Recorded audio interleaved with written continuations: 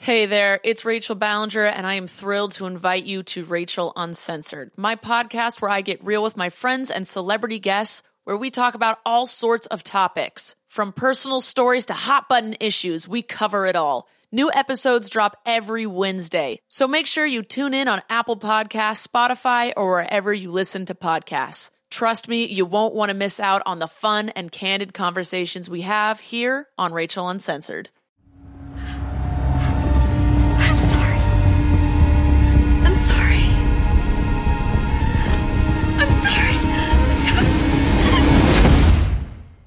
Hi guys, how you doing? We are recording this on June 1st. I just want to let everyone know that because I want to acknowledge that there's a lot going on in the world right now with the protests for the justice of George Floyd, as well as a bunch of Black Lives Matter stuff. I mean, everything has really come to a boiling point in our country. And I think that, we have an important platform over here. A lot of our nacho experts are very vocal and educated, and might just really honestly be looking for a little bit of a break this week. So we are going to include a lot of information in the details of this podcast and the description of the podcast. We're going to have resources for you to be able to donate. But today we are going to just sort of focus on the movie. This is going to be another just sort of opportunity for you to unplug a little bit and listen to me and my friend Allie talk some shit about a Lifetime movie. I hope that this is a welcome distraction for you. If it's not, we totally understand. Solid Listen has made a donation towards a bail fund in Minnesota. I really recommend helping out some of the bail funds right now and some of the families that have been affected by this directly. In addition to George Floyd's family, who have, racked up a ton of money. There are also a lot of other families that need help as well. So please, keep in mind that we are aware we're going through this, and we are aware that everyone is going through this, and are just, thankful for those who are using their voice and platform in the right spaces right now. So just to acknowledge that, now we're going to do what we always do and come together to really just lifetime it out.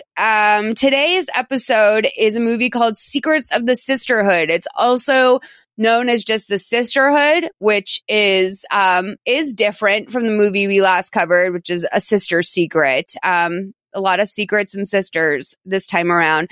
My friend Allie is in Houston, and she is recording this with us today. Hi, Allie. Hello. How are you? I'm doing well. How are you? I am doing okay. Are you guys on curfew there? We are not.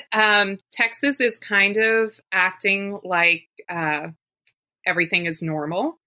So we are not on curfew, not Corona curfew, not protest curfew. So it's a very different vibe than LA. For sure. I mean, I will say, honestly, I feel very lucky in a, sort of double-edged sword kind of way that there's no protests going on in Glendale right now. But also it's a little bit disheartening when you're in a pocket of the country where there doesn't seem to be a lot of movement on stuff. We are on curfew, but it's the least I feel like I can be put out by. I feel like, there's so much going on, and absolutely, I'm so thankful to everyone who's been protesting. So you and I picked this movie together. It was between a few. It was like Cheerleader Escort. Yeah. In this one. And I'm glad you picked it because I've never seen a really like a cult movie before on Lifetime. Oh, really? So this is kind of a new area for them. I mean, I'm sure there are cult movies. I never saw Midsommar. I had no idea Midsommar was like a horror movie about a cult. I also did not see that. And I knew it was a horror movie, did not know it was about a cult. It just looked very Scandinavian and lovely. So that's good to know also. I know. I thought it was like a Scandinavian love story. I really thought it was something completely different than it was. I was shocked to learn it was a horror movie. Well, sometimes love stories are horror movies too. So that's fine. That's especially on Lifetime. That's exactly. The truth. I would say almost any love story on Lifetime is rooted in some sort of horror. Okay, so the way this movie works is, I mean, there's a little flashback at the beginning. We see a woman running down a dark alleyway, and she's holding some sort of notebook. And she's chased down by these women in a car, and they grab her and put her in the trunk. And then a woman in a white fur jacket strolls up last and picks up the notebook that the girl dropped when she was running, and brings it to the trunk of the car and just sort of throws it on top of her as she like apologizes profusely for trying to run away. So now we cut to present day. The lead of this movie is named Claire Coffey, and I knew that name right away, because how could you forget someone named Claire Coffey? Yeah, it's a very distinct name, and also she looked super familiar, couldn't quite place it, but I definitely know her from somewhere. I know her because she wrote for Hello Giggles. That's what I finally put together. She wrote for Hello Giggles, and I believe she also dated a friend of one of my co-founders and might have even been old friends with Zoe from back in the day. Claire Coffey was great in this movie, I thought, just as like a very sort of straightforward, sane one in the movie. Even when things get insane, she's a little bit grounded. She's done a lot of different stuff over the years. She was on a show called SWAT, which I'm sure a lot of people are familiar with. Grimm, which I'm guessing was about like Grimm fairy tales. Is that I actually saw some of that before. And it was based on like the Brothers Grimm like type stories. I did not follow it closely enough. That sounds like a show I would like, but then like wouldn't watch. Yep. And it seems like it might have also been a backdoor pilot, if I'm not wrong, based on the way I'm reading this. She also did Franklin and Bash, another show I've never seen, but I have heard is popular, as well as some General Hospital. I love people that did their training in like soap operas. Oh, absolutely. Yeah. She was on for 170 episodes of General Hospital as Nadine Crowell. Oh my God. So that's a little bit more than training. I mean, that's past training wheels. Like that's the whole bike. So she's very totally. So then we cut to present day, where Claire Coffey is in a battle with her ex-husband, and he wants custody of the daughter. And, she's basically like, as if, like, why would I let my daughter go live with you and your girlfriend? She learns that he's also going to be asking for some alimony. And he says that, he helped her with college, and now she's doing very well and she has to pay up a little bit. And she ends that conversation by saying, like, I'll see you in court. I was like, oh, fuck this guy, like asking for alimony for putting her through college.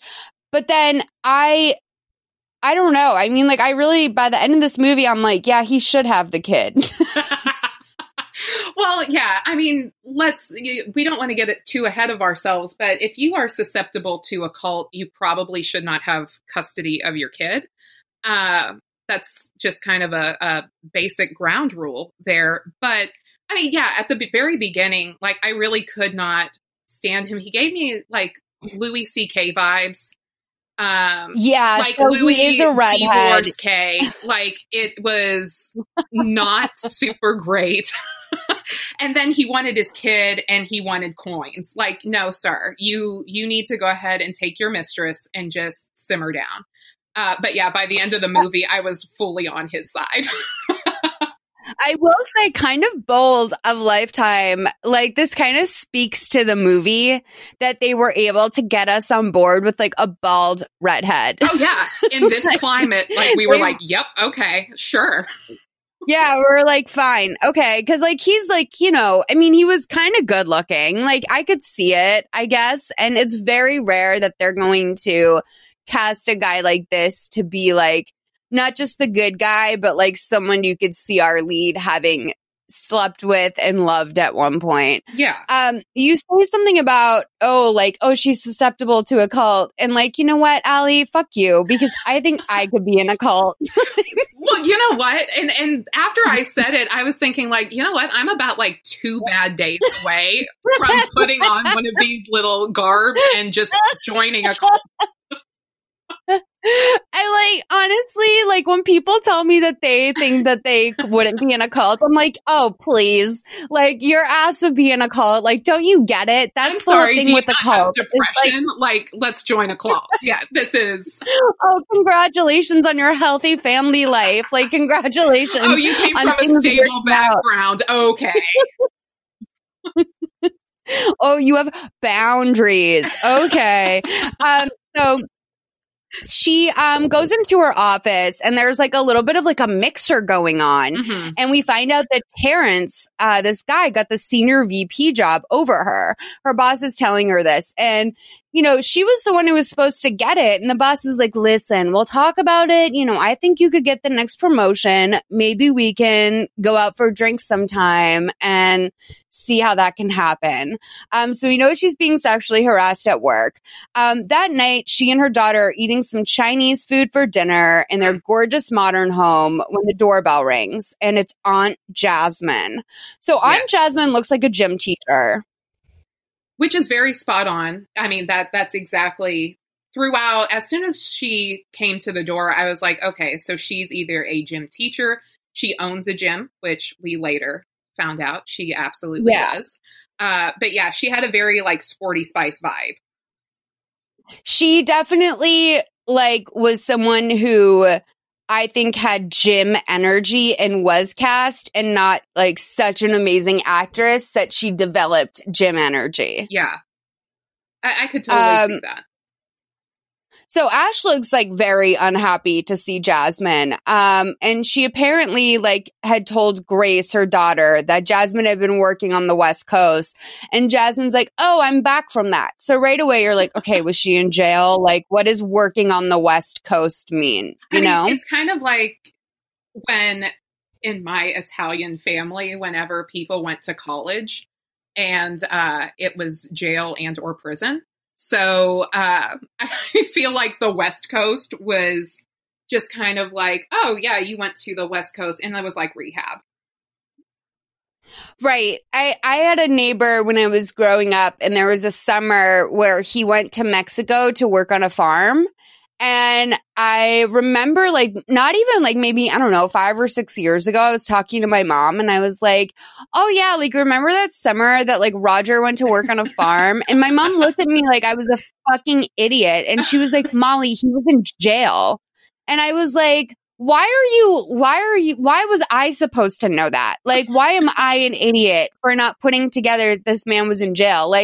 I was a kid too. I fell for it hook, line, and sinker. You guys didn't bring me in on the gig. So I really thought that he was working on a farm in Mexico. Which is a very believable story. So yeah, that's fine. That's a normal thing for a kid to hear and think okay, yeah, he's going to live on a farm and he's working for the summer. That's a nice summer job. Yeah, I mean, that's what everybody from Massachusetts goes and does. Well, he wasn't not broke, you know what I mean? So it wasn't so crazy that he got an opportunity to go work on a farm in Mexico. And yeah, he would write really long letters. But he would be promising his kids, all these toys that he was going to buy them. Oh, and I remember everyone being like, that's so unfair that he's promising them all these things when he comes home.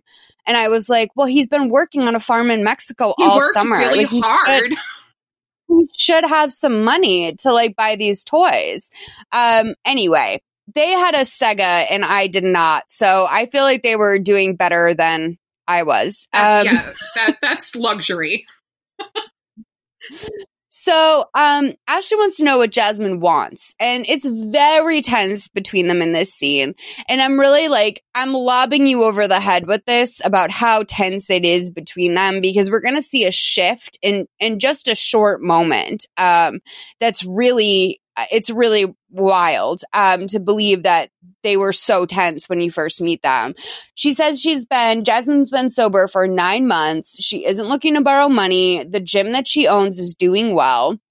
And Ashley finds out that she's been Jasmine finds out that Ashley's been going through a lot with her ex, and she's really sorry for leaving her to deal with the death of their mom. We find out that, mom died while Jasmine was getting sober.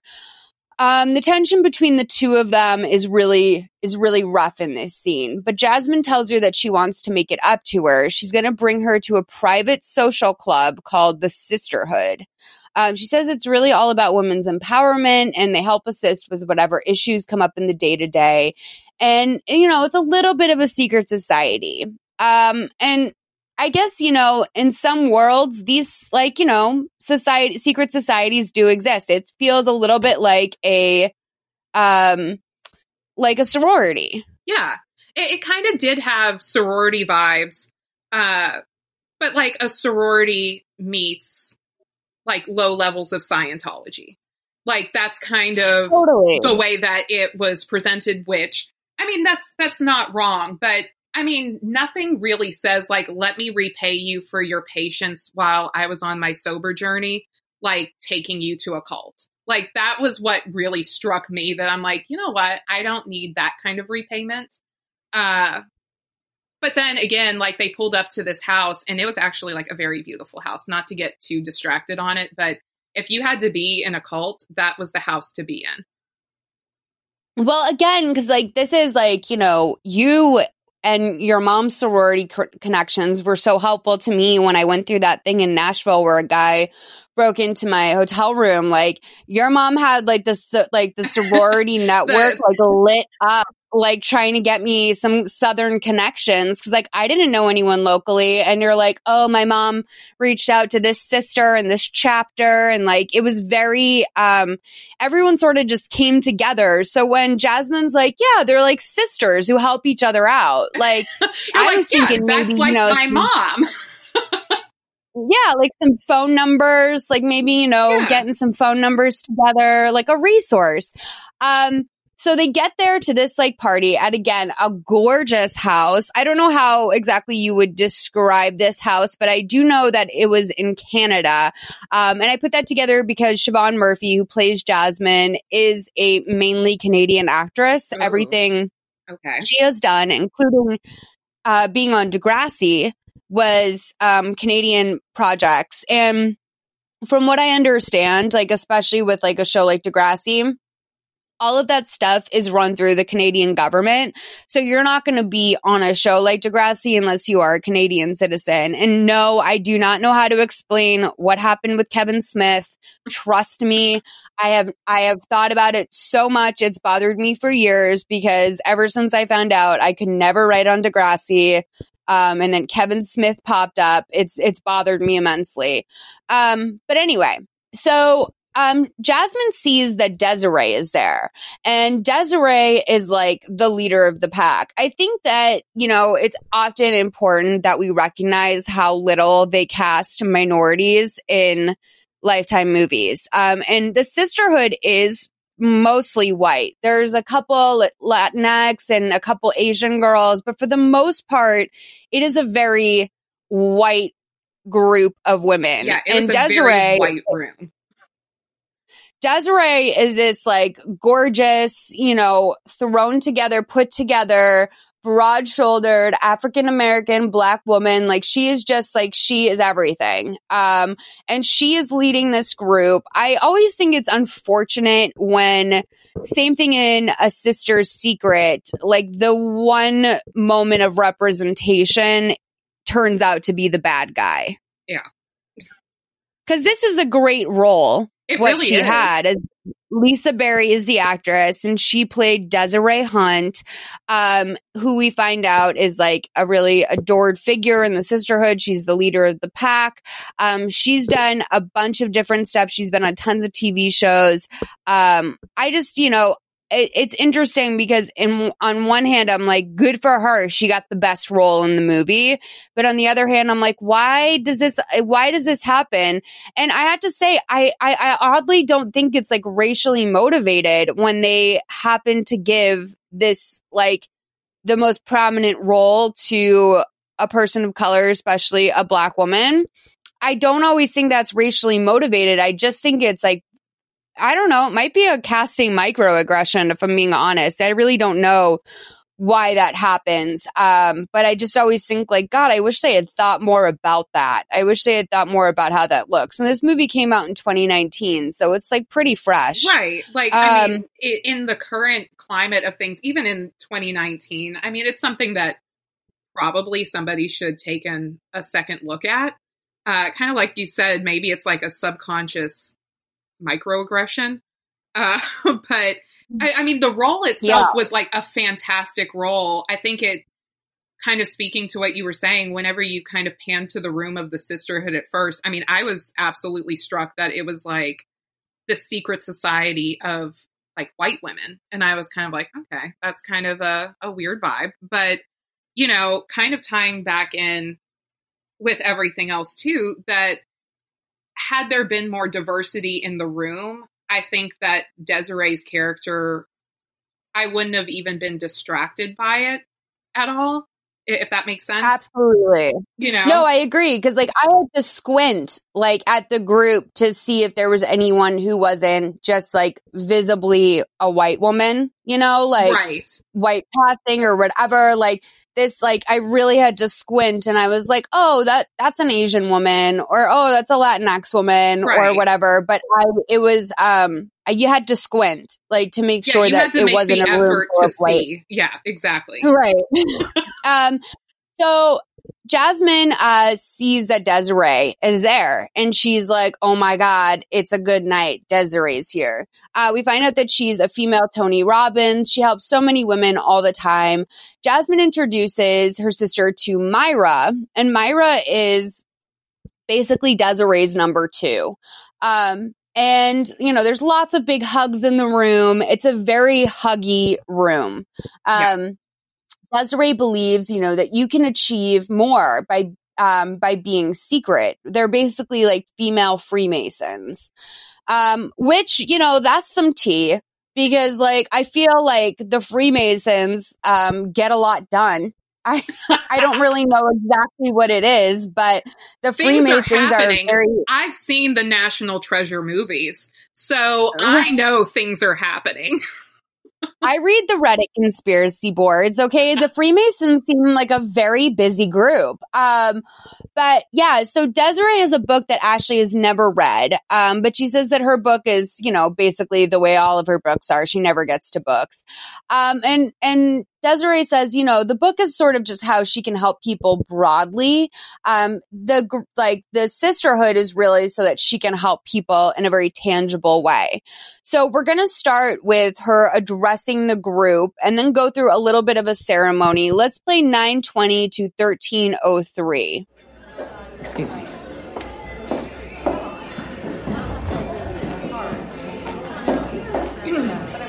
May I have your attention for a few minutes, please? It is just so wonderful to see each and every one of you here tonight.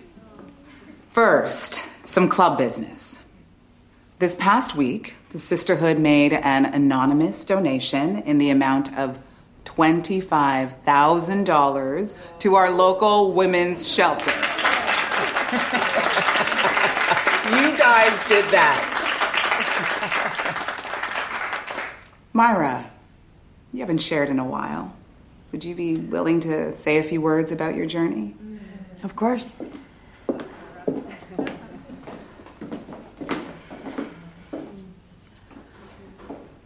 For those of you who are somewhat new to the group, I suffered from severe depression after the death of my daughter. It got to the point where I could barely get out of bed. And then a friend gave me Desiree's book. And it spoke to me like she had written it specifically for me.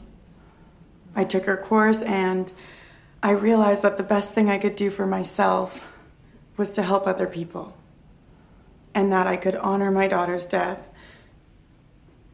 by empowering other women. Your guidance didn't just get me out of bed. It helped me discover my purpose in life. So thank you. And thanks to all of you, the women in this room, my sisters. I'm closer to you than my actual family. We are your family.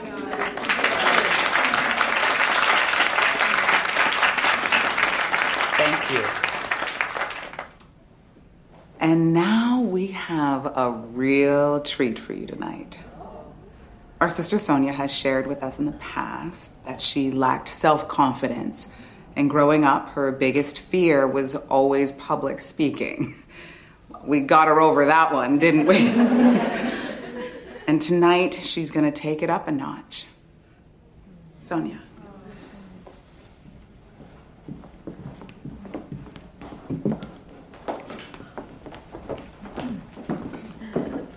Hey, where'd you go?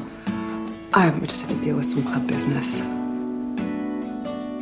Let us pause in life's pleasures. So, and what do you think? count its many tears while Everyone we seems all really into it, huh?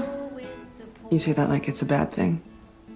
No, it's just with the secrecy of it, it just feels a little bit like a cult. The sisterhood is nothing like a cult. No, I'm sure you're right. And it really does seem to have helped you. Yeah, it has. of the weary. And I think it could help you too, which is why I'm putting your name forward for membership. I feel like this is something that we could do together. Jasmine, I'm sorry. I just don't think this is for me. You've had my back for our entire lives. I mean, you bailed me out of jail. You paid for my rehab, my rent. Now I can finally try and pay you back. You don't have to pay me back. I want to. This whole thing has turned my life around. It's the most important thing to me. I just want to share it with you. Okay, so Sonia's a fucking sad case. First of all, let's just start by acknowledging that. Look, here's the deal. As soon as they pulled out that microphone stand, I was like, oh, here we go. So it was... Don't you hate it? It was a really sad cult karaoke moment, and I didn't care for it, but I understand it needed to happen. Cult karaoke. That's like if Tom Cruise had like his own talk show, like his James Corden moment. Oh my God.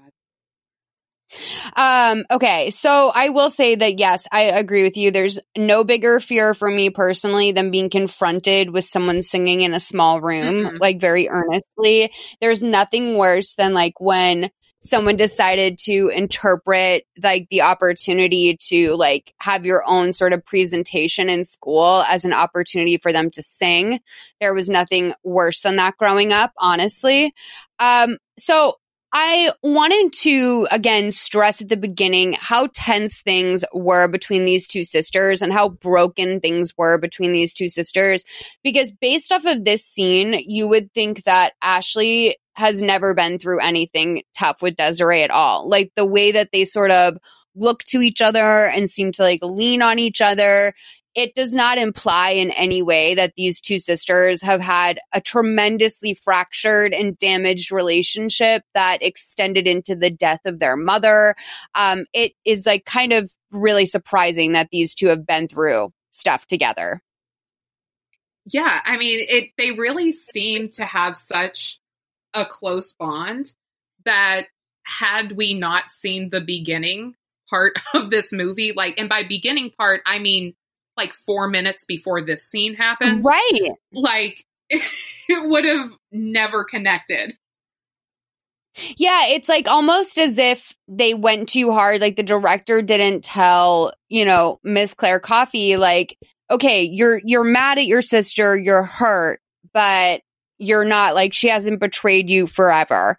I felt like the way that she was acting was as if she had been betrayed permanently forever, had her sister's number. I mean, that is also a little bit of the having a family member or close person to you that is a serious addict element of it, where you sort of have to build up a boundary. And I don't know if this was a nod to how difficult it can be to maintain a boundary when someone you care about has gotten clean after they've burned you several times. Like, I was like, maybe she's just always had a soft spot for her sister.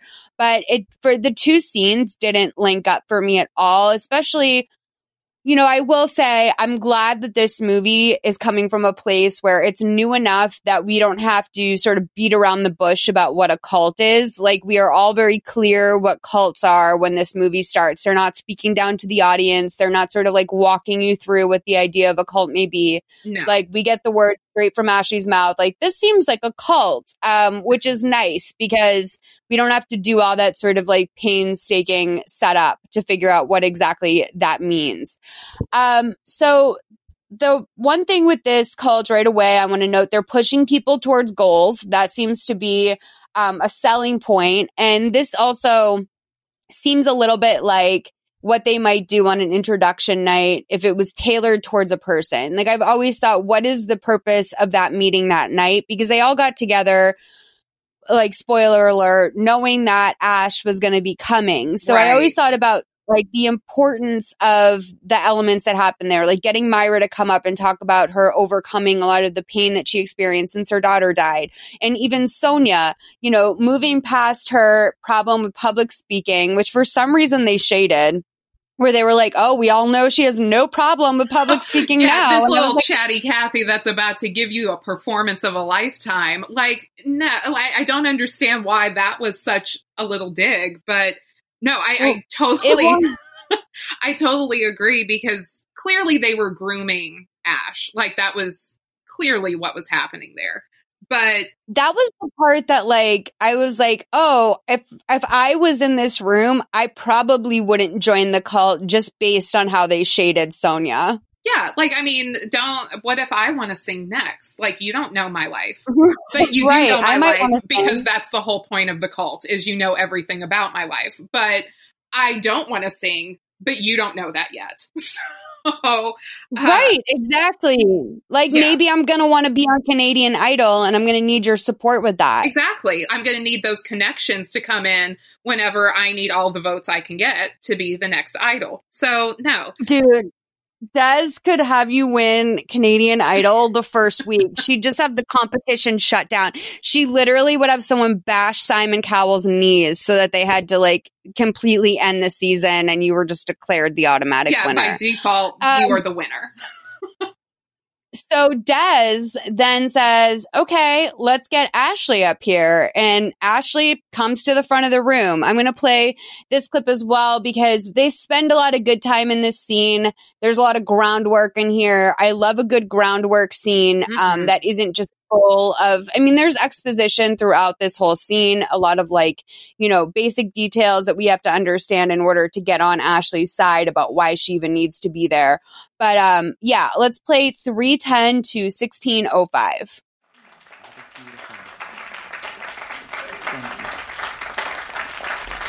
And finally, as I'm sure you've all noticed, we have a very special guest here tonight, Jasmine's sister, Ashley Shields. Ashley, why don't you come up here and tell us a little bit about yourself?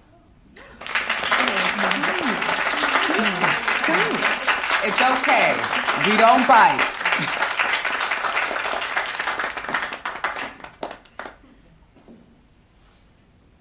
I was born here in Philly. I got my finance degree from Penn, and now I work as an accountant at an investment firm. I have an 11-year-old daughter, Grace. I don't know what else to say. I understand that you're recently separated. Yeah. How are you holding up? I'm fine. It's okay. You're in a safe place. You can tell us about it. Well, there's not much to tell. My husband left me for another woman. Her name is Julie. She is a cop. And now we're going through a custody battle, and I'm trying to keep things simple for the sake of my child, but it's not easy. And you're also having trouble at work. Sorry? With your boss. Yeah. Yeah. What's the situation with him? Well, when he's not making a pass at me, he's passing me over for a promotion that I deserve and giving it to his golfing buddy instead. And how does that make you feel? Frustrated and angry. And it feels like all I do is work and clean and drive and work. I just never have any fun anymore. And I'm lonely. So, I guess no, my life is not fine. It's actually a big mess. I'm sorry. Hey, don't be. Thank you for being so open.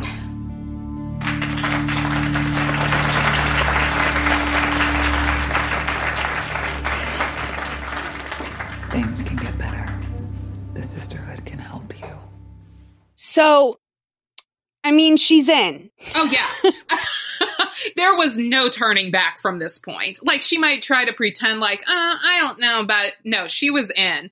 And the thing, again, and I'm sitting here judging it, but at the same time, like, I am 2 bad days away from it.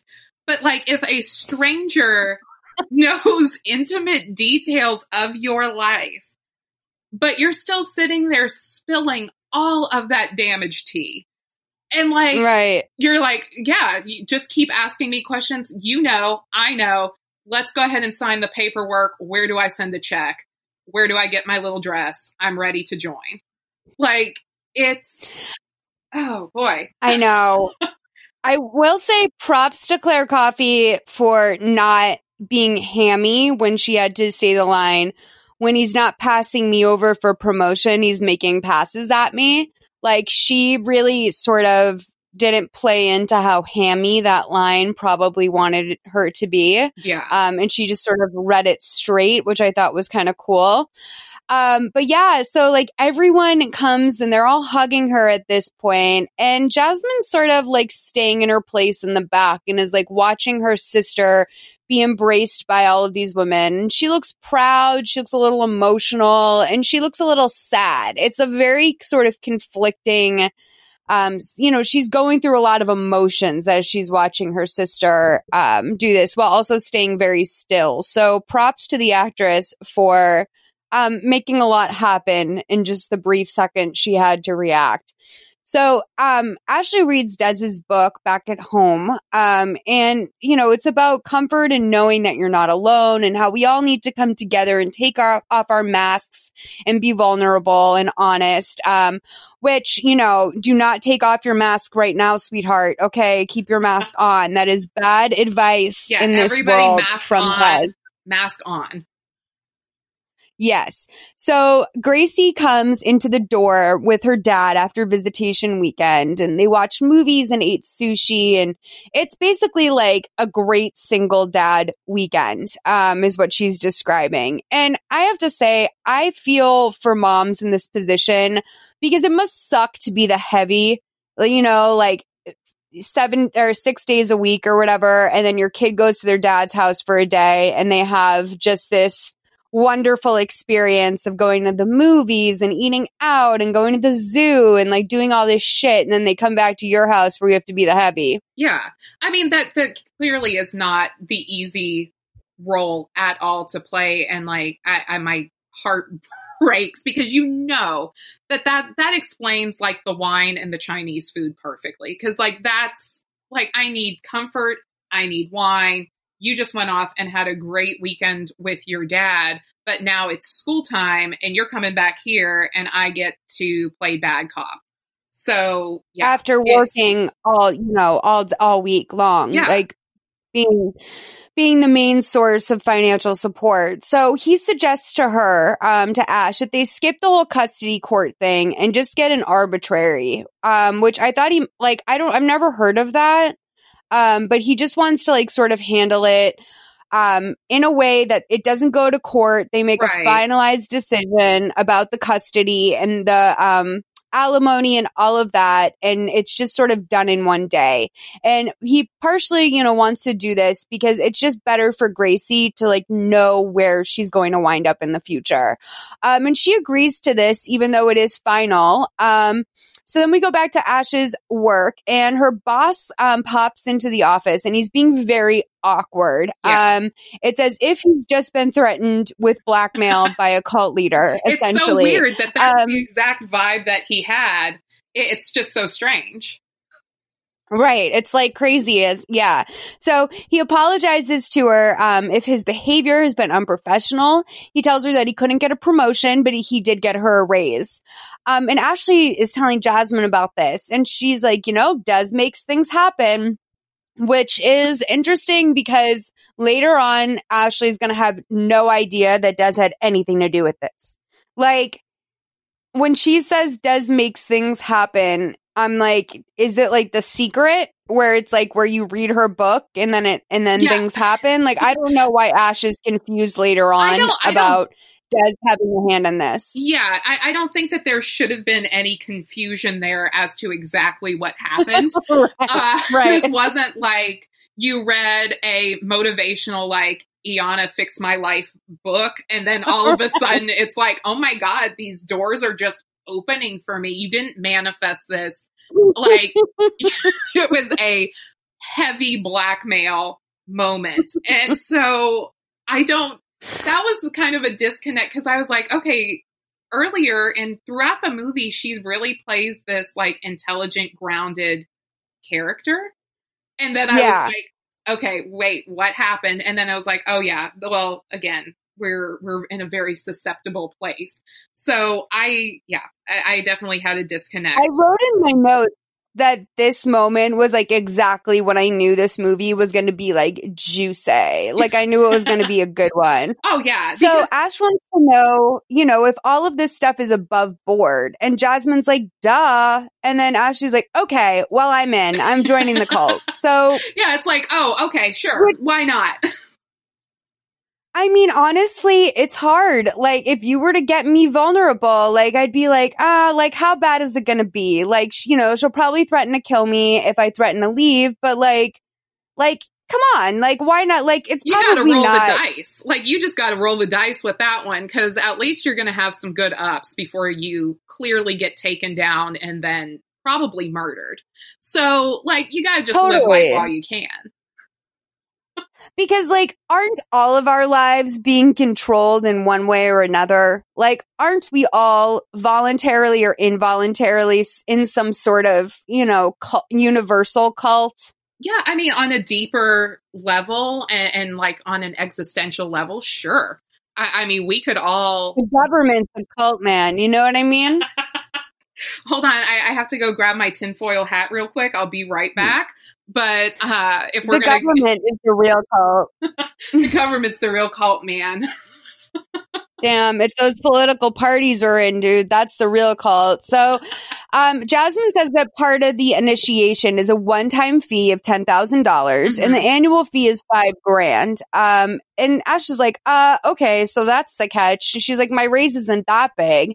And then Jasmine reminds her that Ash was the one who received all of her mom's inheritance. And Ashley was like, yeah, listen, I was just as surprised as you, but and Jasmine's like, I wasn't surprised. Like, you're mom's favorite. Everyone knew you were mom's favorite. Obviously, you were going to get all of the inheritance.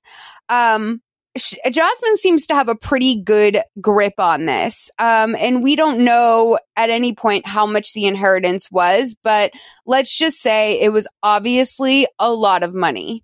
Right. So everyone rolls up to the sisterhood house that night for Ash's initiation, and she walks into an empty dining room where all of the sisters are in white matching dresses with a scarf draping over their arms. And most of the women have black scarves, but there are yellow scarves and red scarves. I wrote it's like karate belts, basically. Yeah, like it's basically like a belt system, but again, I have no idea what the colors coordinated to, and we never got clarity on that. But like, I was very intrigued by the different, like, it was like a class system of the belt colors. But yeah, everybody was in the same exact dress. It was a very nice kind of pagan-y / like sorority pledge ritual. It looked like a Madewell dress. Like Yes. it looked like a dress that you might buy at Madewell, being like, oh, this is kind of like a cute white linen dress. Like I feel like I could dress this up with some accessories and wear this to like the local craft fair that I'm working at for some reason. Yep, Like it's a there's very a lot of like, yarn crafts that are involved in your life if you bought a dress like this, which is not a bad thing at all. So it was a dress that I feel like I have made the mistake of buying, though, at one point in my life where I thought like I was a different person. So oh yeah. Oh, that's like a whole genre of like my closet is I had like a pink Ted Baker purse with like rose gold hardware. And I don't know what happened. I think I just like blacked out in a Ted Baker and was like, oh yeah, this is who I am. Dude, that purse cost $400. Oh I completely forgot I owned it. I found it in my closet. I wound up selling it on eBay because they just like completely, I don't know. Like, I think I just blacked out and thought like, oh yeah, this is who I am. Oh, that happens I don't all even the like time, rose though. gold. Yeah, no, I that hate happens. rose gold. I don't know what, again, everything's a cult system. So like when you go shopping, sometimes you go into like a Madewell, for example, and you're going to see a lot of prairie dresses. You're going to see a lot of things that make you feel like maybe you're going to do Kundalini yoga in your free time. Like Right. that's the kind of thing. And I'll walk in there and be like, yeah, this is who I am now. This is the new me. And I will walk out with a bag full of clothes that once I get home, I'm like, oh, nope, that is not me at all. Never has been, never will be. There's an expression that like when you buy a book, you're not buying the book, you're buying the time that you think you will have to read that book. And that is very much how I feel about clothing like this, where it's like, this isn't a part of my life. Like I'm trying to buy a lifestyle. But okay, so Ash walks to the front where Des is standing with Myra, who is holding a pink scarf. And, I should note that Jasmine's scarf is red. Most of the women seem to have black scarves. But yeah, so let's play this clip of her being initiated into the cult 2002 to 2113.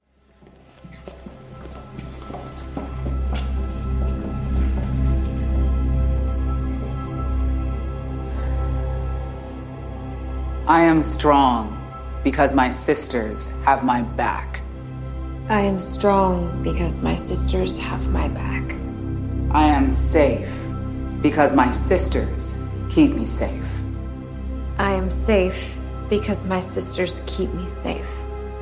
I devote myself to my sisters above everything else in my life.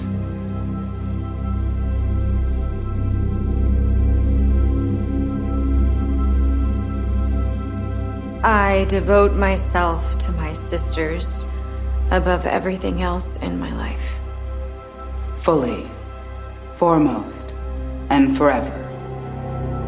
Fully, foremost, and forever.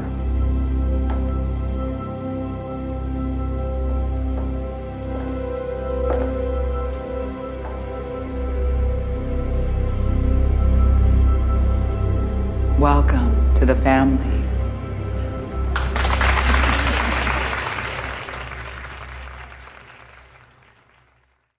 Today's show is sponsored by one of my favorite sponsors, the mobile puzzle game Best Fiends. You know, sometimes you start playing a game on your phone and at first it's kind of whatever, and then it slowly becomes a thing you turn to whenever you have 10 minutes to kill. Yeah, that is me with Best Fiends. Last time I told you about this game, I was on level 187, and now a month later, I am on level 636. I go for it the most when I'm writing or working on my notes for the podcast, and I just need a quick little break. I play a couple levels, I feel like I've refreshed my brain, and then I just go back to whatever I was working on before. It's fun and colorful and easy to understand, but challenging in the right way. I mean, you're definitely solving a puzzle. In the game, your enemies are slugs, and your your squad are cute little bug characters with special skills that you collect along the way. You evolve the characters with the prizes you win at the end of each level, so they get stronger and better at helping you beat the slugs. The game updates monthly with new themes and new challenges. In the time that I've been playing, there's been themes like collecting Easter eggs or Memorial Day parade candy, and now I'm collecting Hawaiian leis. They also introduced new levels so you can play the same game for months on end, but it doesn't get monotonous. One of the most convenient parts of Best Fiends is that you don't need to be on Wi-Fi to play it, so it's there for you literally whenever. So engage your brain with fun puzzles and collect tons of cute characters. Trust me, with over 100 million downloads, this 5-star rated mobile puzzle game is a must play. Download Best Fiends free on the Apple App Store or Google Play. That's friends without the R. Best Fiends. All right. So, I mean, I actually don't have a problem with this pledge outside of, her daughter. Right. In general, what else does Ash really have going on? Yeah. We wouldn't be watching this movie. This would be a very different movie if you had a lot going on for you. But yeah, Right. I mean, clearly the daughter was kind of the thing where she's like, wait, above everything else. But yeah, other than that, she was very down to sign up. So after she joins the cult, they have a little cocktail reception. And Des says to Ash that, it's great to have her be a part of it. She thanks her for whatever she said to her boss, though. She's like, what did you say? And Desiree's like, you know what? I just appealed to his better nature. Most people will do the right thing if they're properly motivated. Ashley offers to help, her. And Desiree is sort of like, trust me, I'll need your help. But tonight, just enjoy your night. So we find out that Ashley wins primary custody of her daughter. They're in the arbitrator's office or whatever. Yeah. I forget arbiter, I think is what they kept calling it. But anyway, that's a word. Yeah, they're in that meeting, and it's like kind of just, it's a landslide, and her ex looks just completely blown away by how fucked he is in this deal. Mm-hmm. The assets will be split 50-50, but she will owe no alimony, and her inheritance won't be touched. Her ex-husband will actually be paying her $3,000 a month in alimony moving forward. Both parties agreed to this being final. And when the lady leaves the room, she gives Ash a look like, I got you. So Ash goes to Jasmine's gym, and Jasmine's gym is like her gym, and then there's a little apartment attached to it, which I do love in life. I love it when someone lives attached to their business. Yeah. This episode is sponsored by Book of the Month. I've been subscribed to Book of the Month for 3 months now, and I'm obsessed. If you're a big reader or maybe even a lapsed big reader who's been wanting to get back into it regularly, consider checking it out. Book of the Month, they read like hundreds of books every month from new and emerging authors, and they whittled down the list to just the very best. They provide you a diverse little selection of hardcover fiction to pick from, which is an element of it that I really love. I can find going into the bookstore to be super overwhelming, and when I know I have about a dozen really solid options to choose from, it makes the decision way easier. Plus, it's cheaper than other options, shipping is always free, and there's a loyalty program with rewards and even lower prices if you choose to stick around. There's an app where you can pick your upcoming books and track the progress of your reading, and there are challenges on there with rewards. Your book arrives in a super aesthetically pleasing box, by the way. That's the kind of touch that I always really appreciate. Personally, I read at my own pace. Sometimes I can only get to 1 of my 2 books a month, and I keep the ones I haven't read yet on my windowsill right next to my bed so I can just see them all there. It inspires me to pick one up and read. It's nice to have options in front of you. If you're interested in trying it out, you can get your first book for $5 with code PASTEL at bookofthemonth.com. That's code PASTEL at bookofthemonth.com. As a podcast network, our first priority has always been audio and the stories we're able to share with you. But we also sell merch, and organizing that was made both possible and easy with Shopify. Shopify is the global commerce platform that helps you sell and grow at every stage of your business, from the launch your online shop stage all the way to the did we just hit 1 million orders stage? Whether you're selling scented soap or offering outdoor outfits, Shopify helps you sell everywhere. They have an all-in-one e-commerce platform and in-person POS system, so wherever and whatever you're selling, Shopify's got you covered. With the internet's best converting checkout, 36% better on average compared to other leading commerce platforms, Shopify helps you turn browsers into buyers. Shopify has allowed us to share something tangible with the podcast community we've built here, selling our beanies, sweatshirts, and mugs to fans of our shows without taking up too much time from all the other work we do to bring you even more great content. And it's not just us. Shopify powers 10% of all e-commerce in the US. Shopify is also the global force behind Allbirds, Rothy's, and Brooklinen, and millions of other entrepreneurs of every size across 175 countries. Because businesses that grow with Shopify. Sign up for a $1 per month trial period at shopify.com/realm, all lowercase. Go to shopify.com/REALM now to grow your business, no matter what stage you're in. Shopify.com/realm.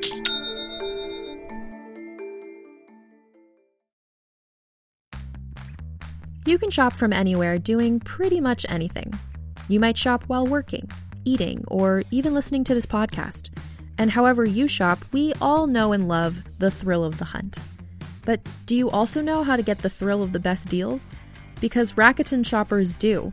With Rakuten, they get the deals they love with the most savings and cash back. And you can get it too. Start getting cash back at your favorite stores like Sephora, Nike, and even Expedia if you're looking to get some travel in. And getting cash back doesn't mean you have to miss out on sales because those can just be stacked right on top. It's easy to use and based on a simple idea. Stores pay Rakuten for sending them shoppers, and Rakuten shares the money with you as cash back through PayPal or check. Download the free Rakuten app and never miss a deal. Or go to Rakuten.com to start getting the most bang for your buck. That's RAKUTEN.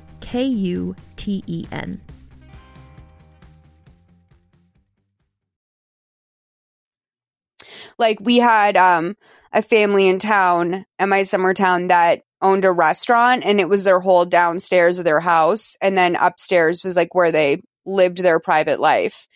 So Ash is at Jasmine's gym after the ruling, and she can't believe how amazing the sisterhood has been to her so far.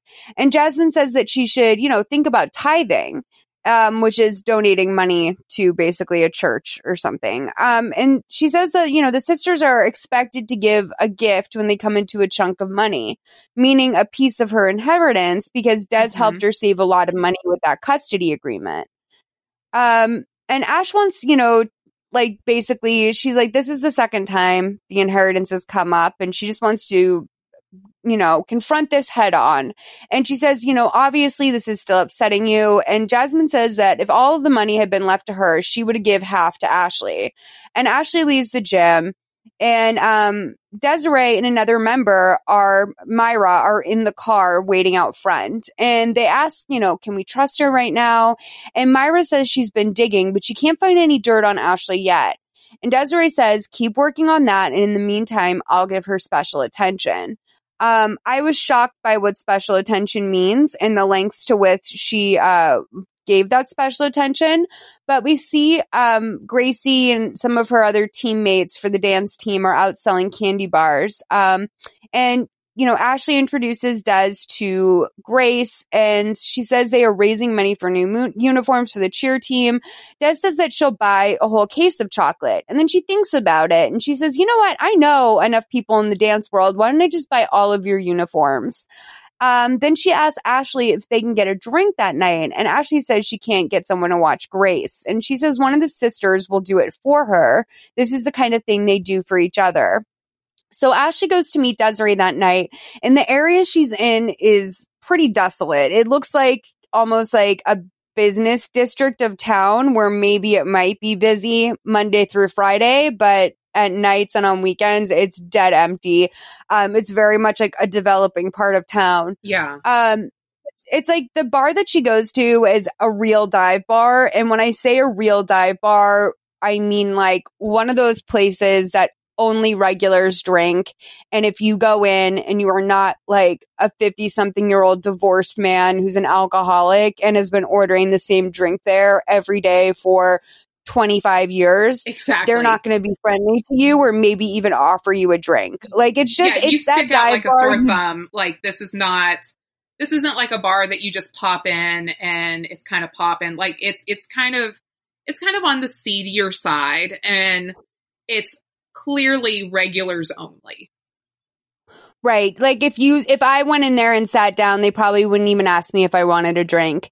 But Des comes in, and basically as soon as she comes in, everyone starts to leave. Like the place, basically, you realize, oh, this is her place that she runs.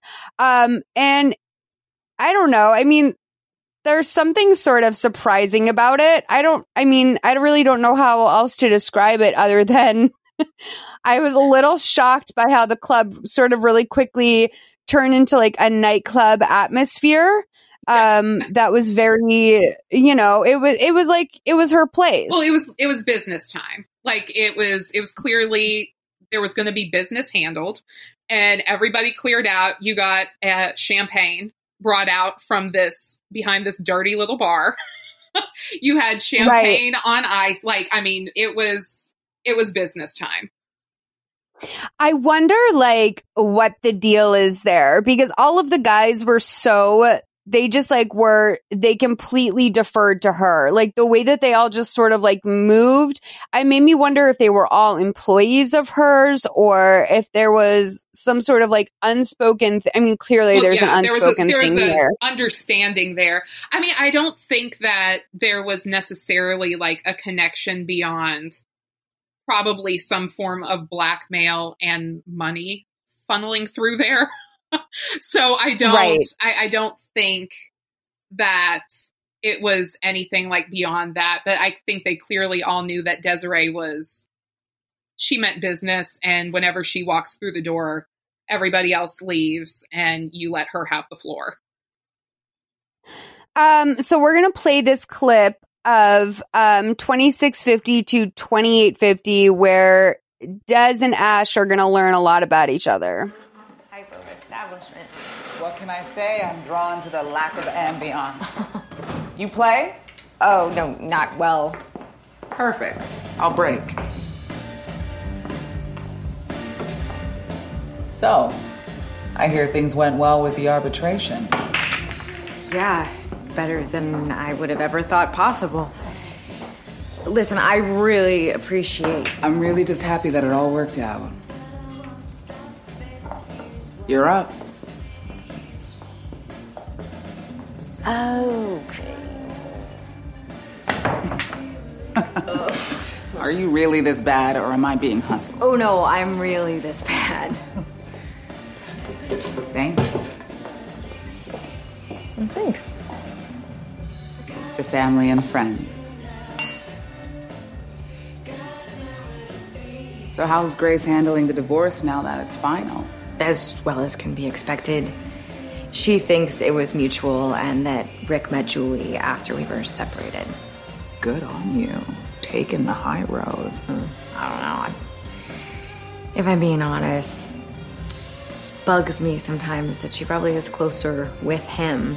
But he was the stay-at-home parent, and I worked full-time. And nights and weekends. It's not easy being a woman in the workforce. I had my share of bosses just like yours. Wow, you have certainly accomplished a lot since then.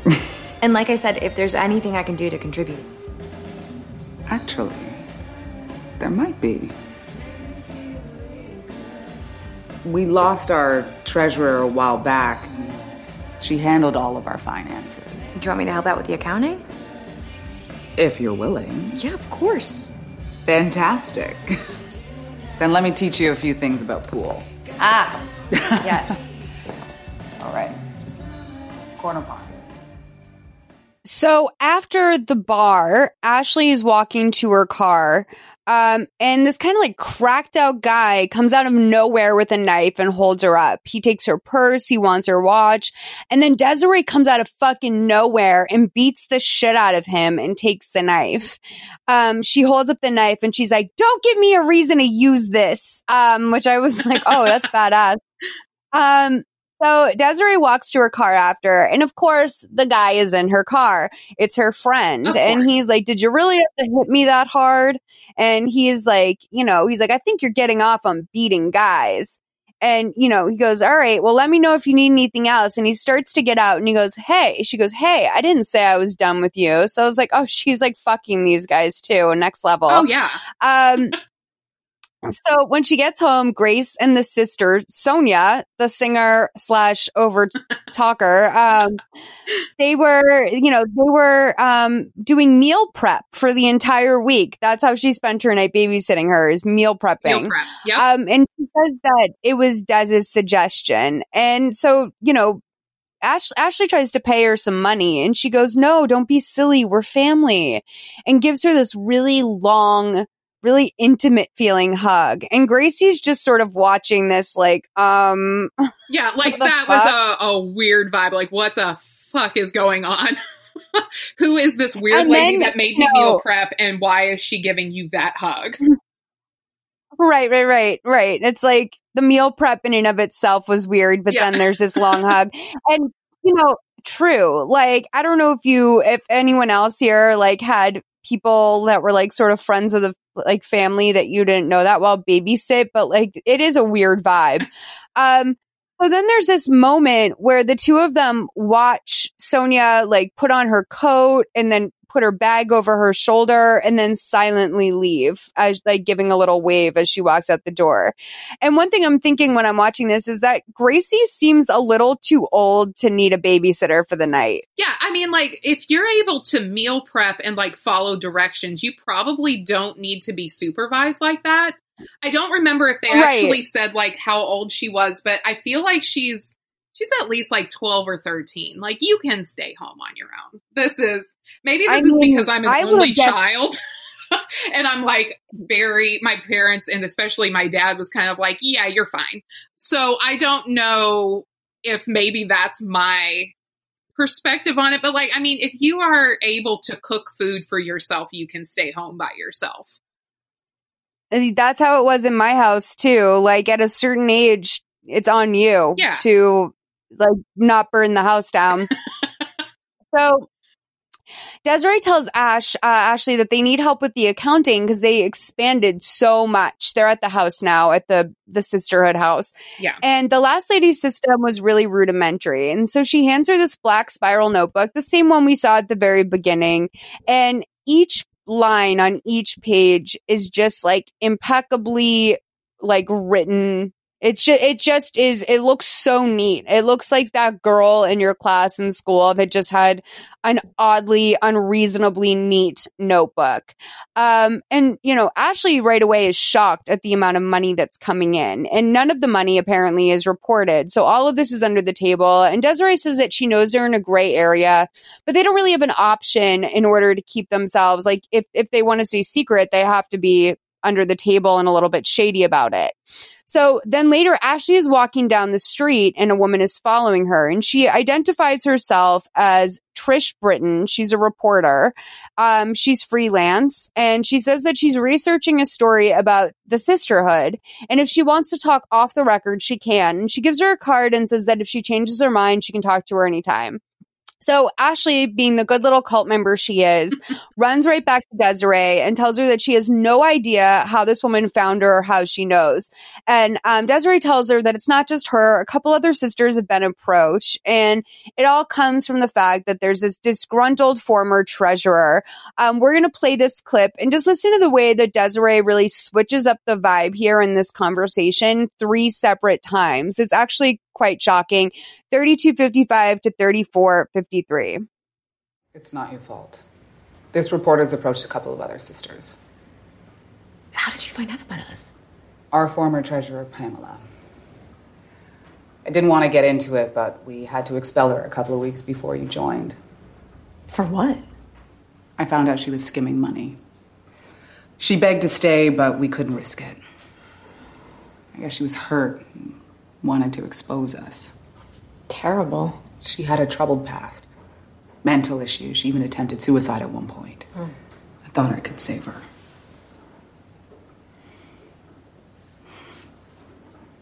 Anyway, we are so much better off having you overseeing our books. In fact, what would you say to becoming our permanent treasurer? Wow. Thanks. I'd be honored. No. Thank you. You have the ability to really contribute to the future of our group, if you're willing. I'll do whatever it takes. I'm glad to hear you say that. Because I have a problem. Okay. Anytime we spend a significant amount, we risk drawing attention to ourselves. Which is why I was hoping you might be able to come up with a way to clean our revenue.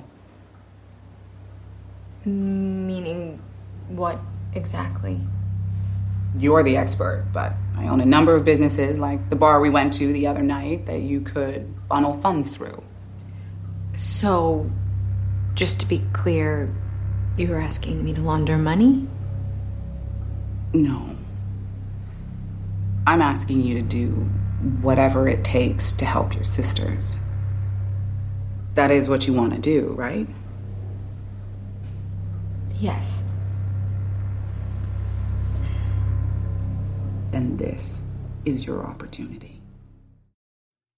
Ooh, so like she's switching it up. She's like, you know, oh, she's troubled, blah, blah, blah. Oh, well, you know, I hope it's not like that. You know, I'm going to dedicate myself to you. Good, because I have a problem. And then she's like, wait, you're asking me to launder money? And she's like, no, you're helping your sisters. Right. So it's like that mental gymnastics right away that she's asking her to do. But Ashley is like, you know, as much as she's sort of going along with it, she's not so far gone because she goes to Jasmine and says, you know, this is bad. And Jasmine's like, don't make a big deal out of it. And Ashley's like, but I could lose my job for this. This is like a serious crime that I'm being asked to commit. And Jasmine doesn't feel that way. She thinks it's a very victimless crime. Like rich, greedy men do this all the time for personal gain.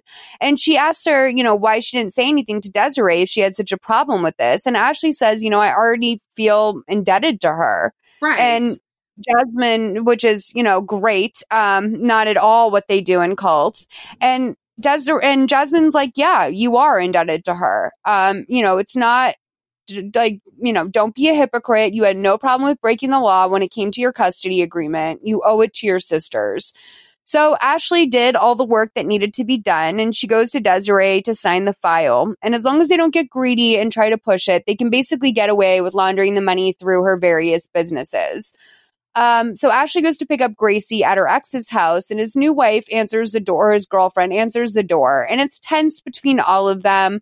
Her ex comes to the door and wants to talk to her too. Then we see Gracie come out. She had a great weekend. She went to the museum and saw a Georgia O'Keeffe exhibit. Again, sort of layering in that her dad has time to do all these enriching activities with her that her mom just doesn't. Yeah.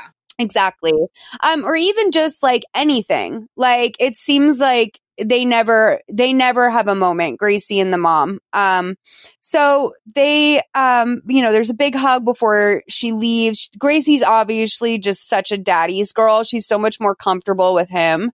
And when she's gone, he asks Ash if he can have Gracie the following weekend because his parents are coming to town. And she's like, well, it's not your weekend. Your parents can come another weekend if they want to see her. And he's like, listen, you fucking reamed me in the custody agreement. Yeah, you can throw me on my ass. Yeah, exactly. So she agrees. Ashley's boss comes charging into her office with a file, and he says, this is for all your friends. And he tosses it down on the desk. She opens up the file to find an envelope full of cash. So she finds Jasmine and tells her that she knows now, like, where the money comes from. They're blackmailing people.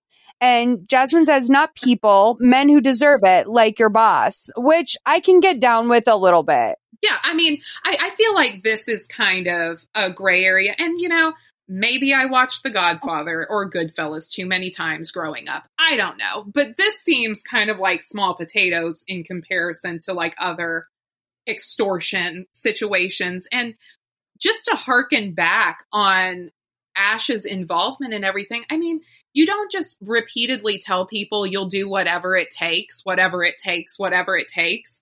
And then they're finally like, oh, okay, well, I need you to money launder, and then be like, oh, whoa. So, right. Yeah, it was kind of like you set yourself up for this, little sisterhood sister. Like you knew where this was going, or you should have known where this was going. But yeah, like Jasmine clearly has known this whole time what's going on and keeps trying to like give her hints like, yeah, Desiree has connections. Yeah, Desiree makes things happen. So like, what do you think is going to happen here? Yeah, because she says, like, do you really think your boss gave you that raise out of the goodness of his heart? Exactly. And this is like, for some reason, it's just clicking with her now. Like, like this isn't all coincidental. I was I had a hard time believing that. Yeah. And Jasmine says that they have to go to a big meeting tonight because there's someone that, you know, Desiree, she's a high priority. She really wants to get her in. And Ashley says that she'll drop Jasmine off, but she's not going in. And Jasmine's like, yeah, you are. You're an executive. You have to go. So Selena is the name of the new girl. It's Celina, not like my queen, Selena. No. Yeah.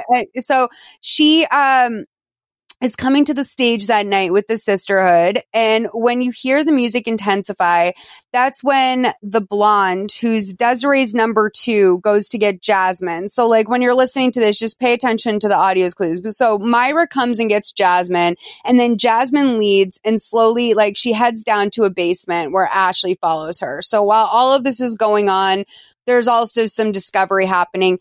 3908 to 4111. I'll drop you off, but I'm not going in. You're on the executive, you're going. Why don't you tell us a little bit about yourself, Selena? I'm originally from Baltimore, but I moved here in high school. I have my degree in political science. And I work as a policy advisor for the governor. Are you married? Yes. I understand that you're having a little bit of a rough patch. It's okay. This is a safe place. My husband David and I were trying to work things out. But there's this woman, Laura, who's obsessed with him and is basically stalking him. Every time we seem to make a little progress, she gets in the way. Have you spoken to the police? Yeah. They claim there's nothing they can do unless she breaks the law. And that must make you feel powerless. Yes. I love him so much. I really don't know what to do. I mean... It's okay. It's okay. You've come to the right place. The sisterhood can help you. I know it feels like you're all alone right now, but know that you're not. Not when you're surrounded by your sisters, by your family.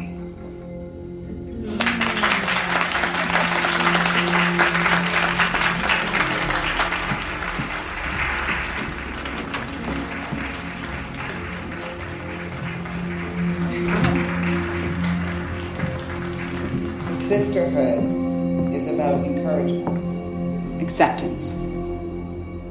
We offer strength in numbers.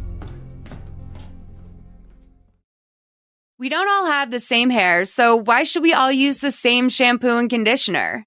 Now you don't have to with Function of Beauty. If you're like me and have lots of fine curly hair, it's hard to find a product that won't weigh you down while still cleansing and moisturizing. It's been a lifelong struggle for me to find products that are the best of all worlds. Nice smelling, affordable, and good at what they're supposed to do.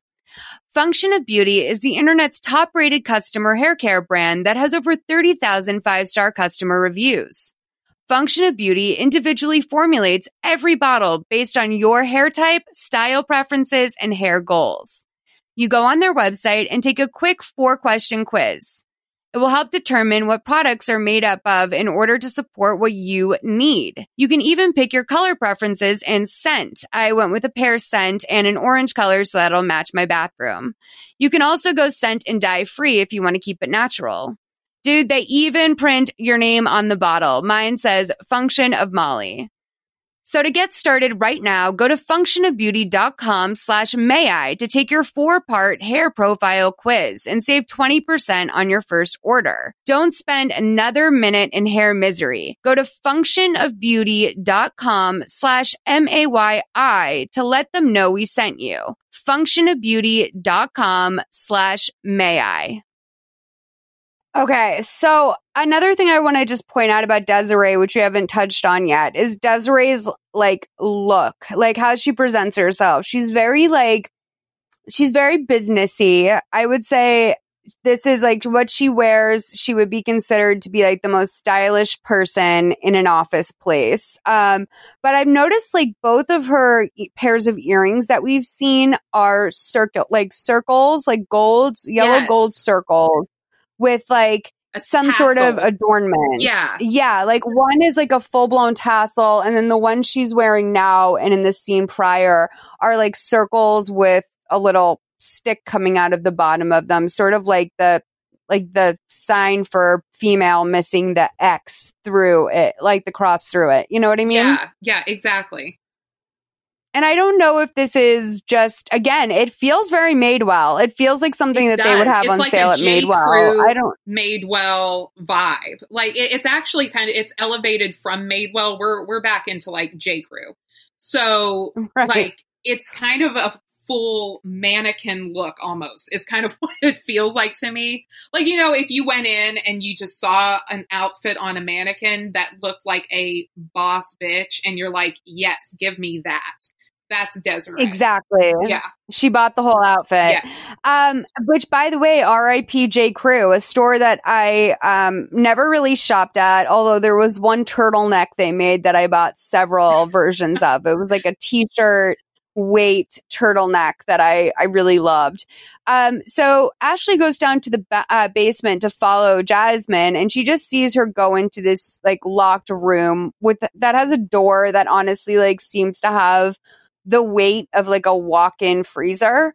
So Jasmine goes to is at her gym, and when she comes home, Myra is there waiting for her in her apartment.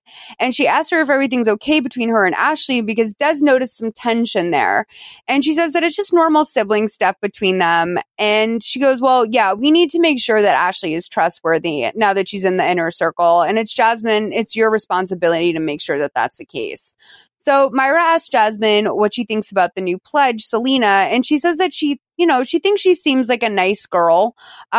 She thinks that her connections to the governor will probably be helpful. I feel like you and I should just briefly discuss Selena ourselves. I mean, she seems like a mess. Yeah, Selena is not well. She's very, I don't know what the exact word to describe her. She's so quiet and timid. And then at the same time, when she was talking about her husband and this woman is stalking him, did you get the vibe that the woman was not the problem in that situation whatsoever?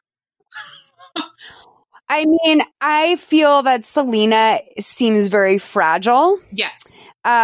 She seems like a very fragile person. She seems like someone who is easily shaken. I agree to an extent. I think that the problems in their marriage probably have very little to do with this woman, Lauren. Yeah. I mean, I feel like that Lauren was clearly overstepping the line and she was not in the right by any means. But at the same time, saying that somebody's stalking your husband, I feel like that was kind of, again, though, that from a cinematic point of view, that's setting us up, and I love it and I'm here for it. Right. So they find themselves, Ash and Jasmine find themselves parked in a car outside of Lauren, Selena's husband's lover's house. And they're talking about how, Ashley basically, wants to know why Selena was such a high priority sister for Desiree. and whose idea it was for her to join. Did Desiree suggest her? Did she get suggested to Desiree? And Ashley wants to know if it was a coincidence that she herself was approached right after they lost their treasurer. And her sister's like, yeah, of course it was a coincidence. And she's like, well, does Desiree know about my inheritance? And Jasmine's like, I don't think so. And Ashley says that she knew about the pitch with the boss, the divorce, I think what pitch with the boss, I think I meant like the fight with the boss. Right. And then like the divorce as well. They spot Selena's husband's lover, Lauren, pull up to the house, and Jasmine tells Ashley to come with her. So Ashley didn't know that like her getting out of the car was part of the deal. And frankly, she's not even really sure what they're about to do.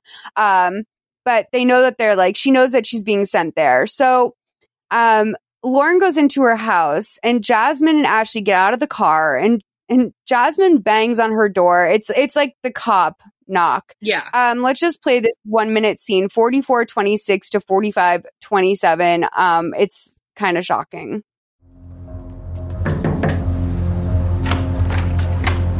Laura Hewitt? Yes? You need to leave Selena Clay's husband alone. Who are you? Someone you don't want coming back? Get out or I'm gonna call the police. Go ahead. You can tell them how you've been stalking a married man, harassing his family. I'm not stalking anyone. Really? Because that's not what we heard. Who told you that, Selena? Not that it's any of your business, but David's divorcing her to be with me. No, he's not. We should go. No, I don't know what you think is happening, but I'm telling you, leave him alone. Look, I don't know who you are, but... God! Stop! Guys, fighting for you. Leave him the hell alone!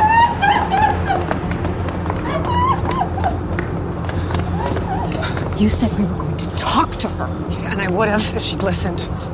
Is this how you got me a raise? I didn't need to. He took our threats seriously. I mean, she basically she could have given her permanent brain damage. We don't really ever follow up on this, which is what's so shocking. Because, like, what Jasmine just did to her was enough to kill a person. Oh, yeah. There was a head slam to a brick wall. Yeah. And there were multiple kicks to the stomach and head, I believe. It was actually like a very graphic fight that I was not fully prepared for. I wasn't, yeah. Based on the rest of the tone of the show, I was not ready for that level of fight details. But now we clearly kind of understand Jasmine is the muscle of the sisterhood. Yeah, she's a fucking mobster, dude. Like, she's literally like a mobster. So Ashley, gets what she deserves and can't sleep that night. The next day she goes to her sister's gym to talk to her. And she's like, I'll wait in your office while you finish up with your client. So she goes into her sister's office and gets what she needs, which is the key that she was using in the basement the other night. And then she just tells Jasmine she's going to come back a little bit later. So Ashley goes down to the room in the basement. There's a computer set up there. She can't log in using any of the administrative passwords. And I'm sitting there thinking, what are you doing? Do you not understand that these people will fucking kill you at this point? I wouldn't even have the balls. I was like, why are you going on a fucking computer right now? First of all, do you not think that they have cameras? That was my first thing. Yeah. It's if this is clearly a technological hub for them, they have their computer files, everything. You think that it's not being monitored somehow. Ma'am, what has happened to you? So all of the files and everything in the room is locked, but she digs around enough in the desk drawers that she's able to find a small key that opens up the files. And inside she finds, a folder on every single sister. Inside of her folder are pictures of Gracie. There's pictures of another man. It turns out to be her boss. And Ashley's just horrified, and she goes back to her sister's gym and she's like, you slept with my boss? Mm-hmm. And so apparently Jasmine fucked her sister's boss as part of the blackmail thing. And she says that she did that in order to suck her into joining. So basically you know, Ashley's like, you did this so that you could like suck me into joining your cult so I would hide Dez's money. And Jasmine says that she wanted Ashley to join because it's the only thing that she was missing in her life was her sister. And she knew if she could get her sister to join the sisterhood, then like everything in her life would be complete. And she can't quit because she's devoted her life to the sisters. And Ashley's like, what do you mean? Like, you've devoted your life to them? Like, I'm your biological sister. And she's like, the sisters are just as important to me as blood. So like Jasmine's gone. And this is difficult for Ashley to understand, where I'm sort of like, Ashley, like, your sister's an addict. Like, she is like clearly replacing one addiction with another. Exactly. Like one hardcore lifestyle with another. Exactly. Yeah. She replaced whatever substance that she was addicted to with the addiction of feeling like she belonged. So like, it just was a smooth transition right into a cult. I'm also like, Ashley, like, you can't trust her. Like, you started out this whole thing being wary of her to the point that like she was uncomfortable in your home. Like, she seemed visibly uncomfortable while like just even standing in your home. And now you followed her. I'm kind of like, you get what you deserve, bitch. Yep. Like, you want to act like you have boundaries, but then here we go. You had boundaries for about 90 seconds and then we just went right back into it.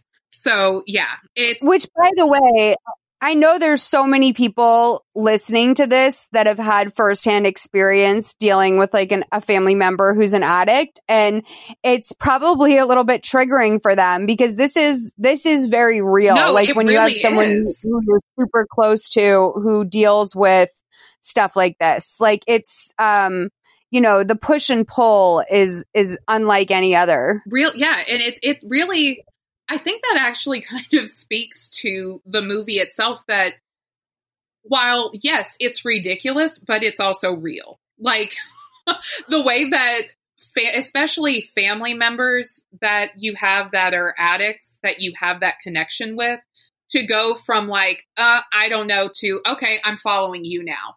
Like it's the codependent nature of it that is actually real. Totally.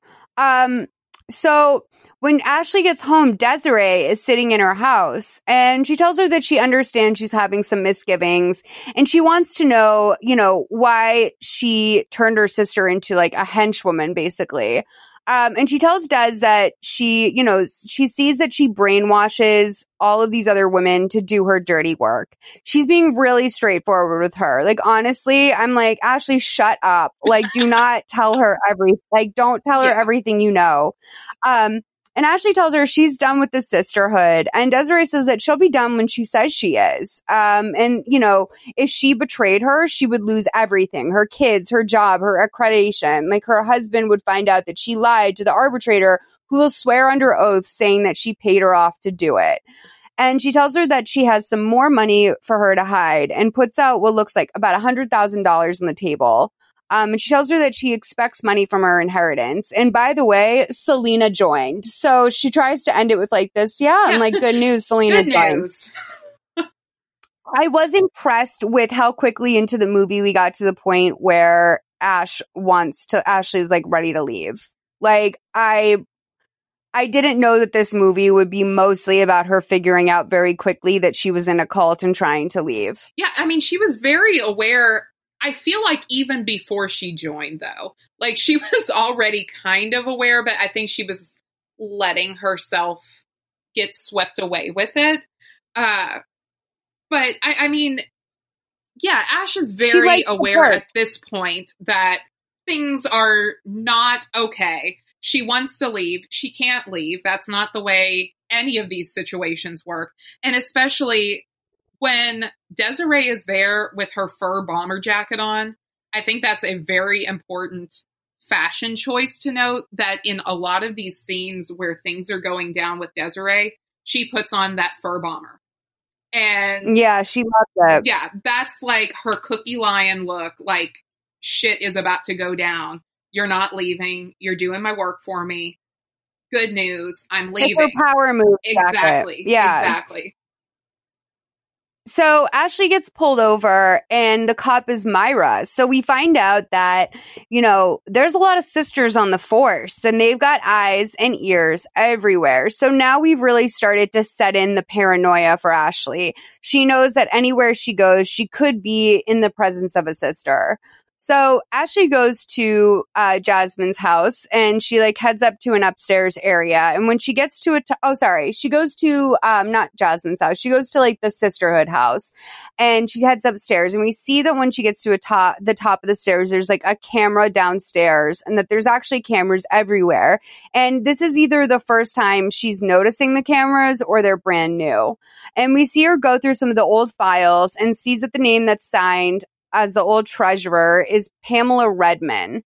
So then she goes to find Pamela and she stops outside of her house, and like basically like runs into her and she tells her, look, like I'm your replacement at the sisterhood.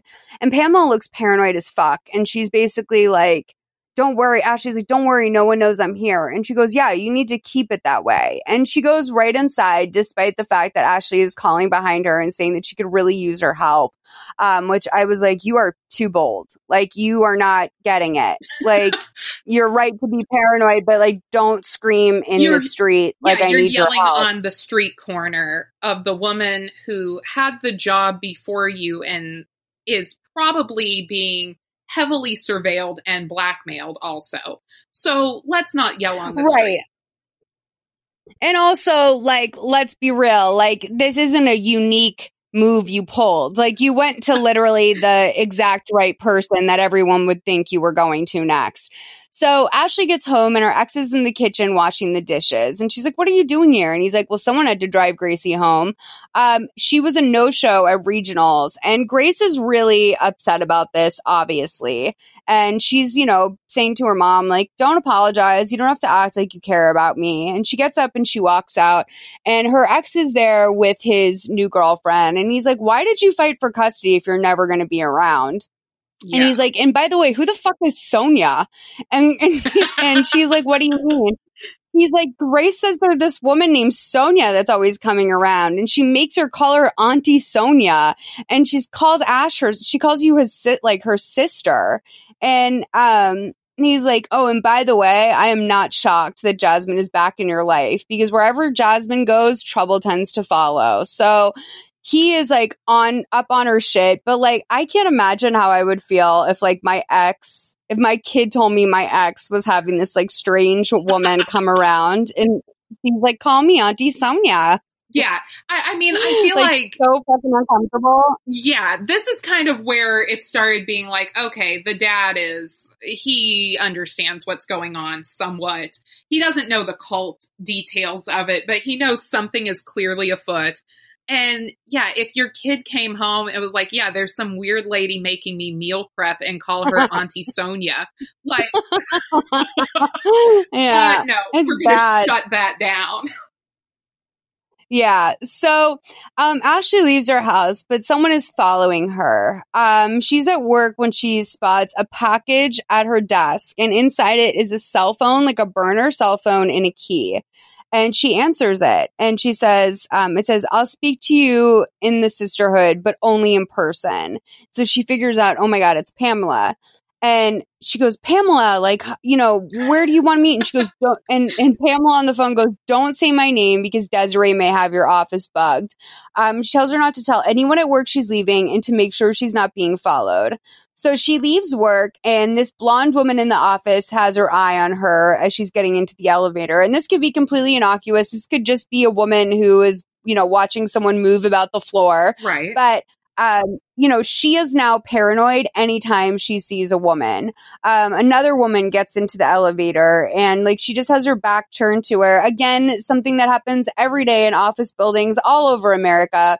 Not right now, but back when we had a normal life. Back when we left our homes. Yeah, and she's just like, fuck. So she drives all the way to this motel and goes into an empty room. It's like, you know, kind of a dingy hotel.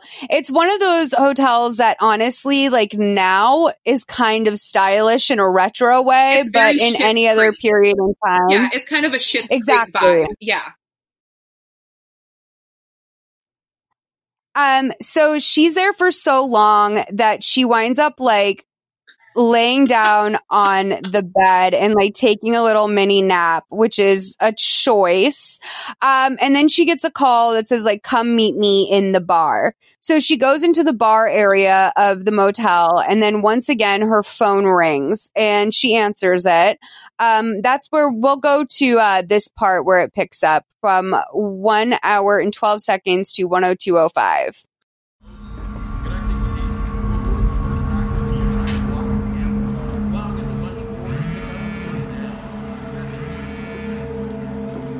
Hello? Change of plans. Meet me out back behind the motel. Okay.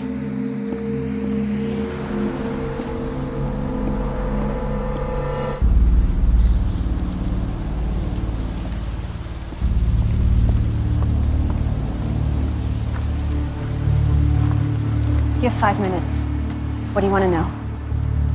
Desiree says that you were excommunicated because you were stealing money, but I couldn't find any evidence. I stole something, but not money. The ledger I used. Why? I was on my way to give it to a reporter along with some other evidence, but they've been watching me. A couple of sisters beat me unconscious. Desiree said next time she'll kill me. Do you believe her? Yes. Then why are you talking to me? I was there from the beginning. I helped build it. It was born out of good intention, at least on my part, but Desiree's obsessed with money and power, and with me. She's bugged my apartment, put a tracker on my car. Every time a woman even glances in my direction, I wonder if it's a sister watching me. I can't keep living like this. Me neither. I smuggled a hidden camera into the club. I have Desiree on video admitting to extortion. If I give it to you, nobody can ever know where you got it from. I won't tell anyone, I promise. Can you email it to me? No. No emails. Or any more speaking on the phone. Meet me back here tonight at 9. After that, never contact me again.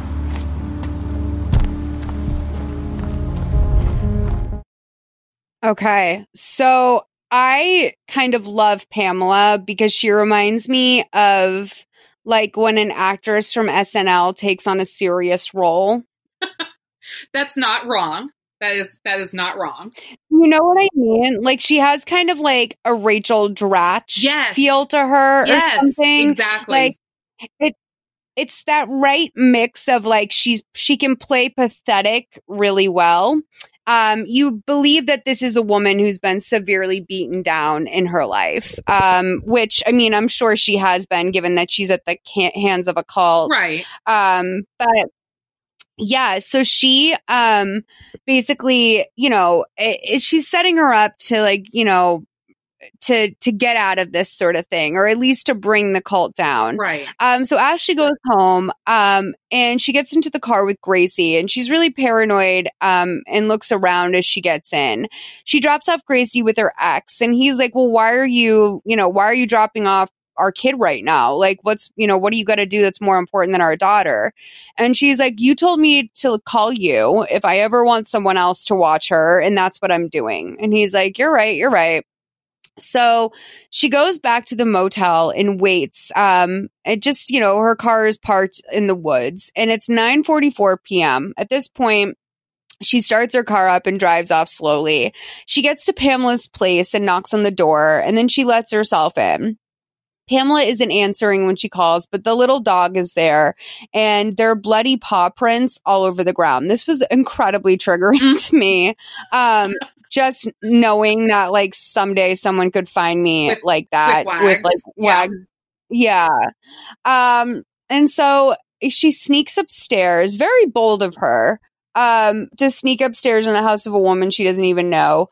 There's a sound of water dripping in the bathroom. And when she looks in there, Pamela's in the bath with her wrist slit. It's very graphic, like trigger warning to anyone who that might trigger if you were to watch this movie. I would sincerely suggest you don't watch if that's something that could upset you. It was very, very graphic. Very graphic. And then they punch on Pamela's face. Just like Pamela's face in the bathroom or in the bathtub, like her eyes are open and she just sort of like looks like Pamela, but like obviously dead. Right. But her eyes are open, which I don't really know what that's supposed to imply. But Ashley talks to the cops at the scene because she's decided to do the right thing and call the cops upon finding a dead body. And when the detective asks how she knew her, she pauses because she sees that there's another female cop who's listening to them, but she's turned away. And she knows that that's probably another sister. So she says that she was her accountant and she was helping her with her taxes. So she didn't really know her, but she was stopping by. We see that Ash later is in her home and she's creating a makeshift bug for her to wear in the top of her dress, like in the blouse area of her dress. And Jasmine comes in and starts calling around for her. And Ashley says she needs a few more minutes before she's done. And then her sister just starts charging through the house looking for her, not paying attention to the fact she just needed another minute to fix her wire. Yeah. Yeah. She almost catches her bugging herself. Yeah. And I will say, I'm shocked that she got away with wearing this thing under that white dress, especially because, part of the dress has, little holes in it. I don't know how to describe it, but the way it's, the way that the dress, there's, little lines on it. Yeah. How do you describe that? Yeah, there's kind of it's almost, oh my God, I can't think of the right term for it, but the doilies that people have, where it's kind of those little keyhole, little eyelet dresses. Is that what they're called? Yeah, it's a little bit of an eyelet. It's a little bit of an eyelet, but it's not necessarily that either because it's in a straight line. Yeah, I don't know. Anyway, point being is that this is probably not the ideal dress to wear a large black long plastic bug underneath that. I feel not going that's to be get inconspicuous at all. Someone catches a glimpse of through the holes on the side of her chest and they're seeing that whole bug.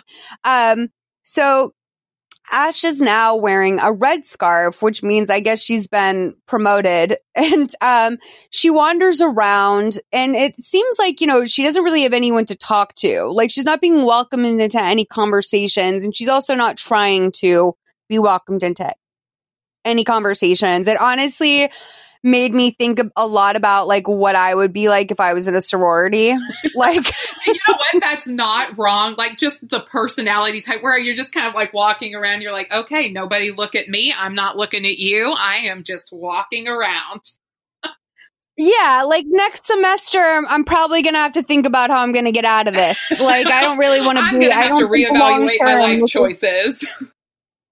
Yeah, this isn't really how I want to spend my time, and I don't want to burn myself socially, but also I just really don't see a future. Once I can get out of here, maybe there's an opportunity for me to have some fun in college. Yeah. So, Myra, Ashley goes to the bathroom because she wants to readjust her bug, and Myra comes banging on the bathroom door, and Ashley's just a moment, and Myra as soon as Ashley opens the door, Myra's well, why'd you lock the bathroom door? And I'm well, what the fuck do you mean? Why did she lock the bathroom door? Yeah, are you not allowed to have privacy in the bathroom? To do.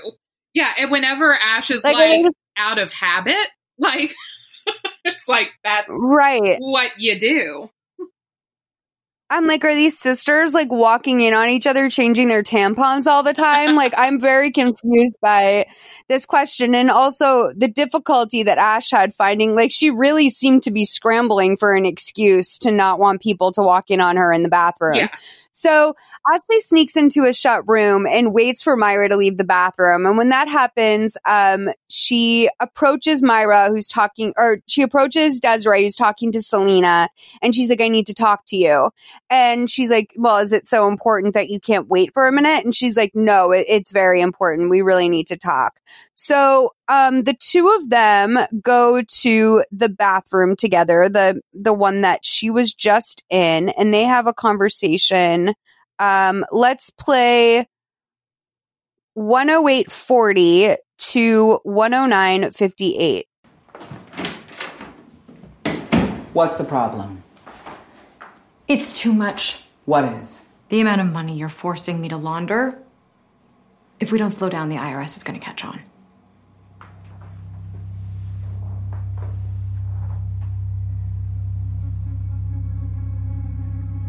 Are you wearing a wire? No.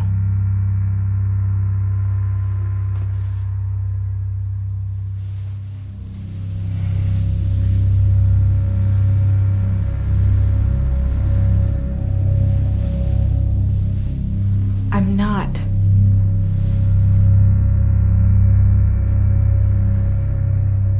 So you can't move any more cash? Not without taking a huge risk. You've given me way too much. Guess I'll have to invest in more businesses then. You claim the sisterhood is about helping women, but the real benefactor is your bank account. It's good to be queen.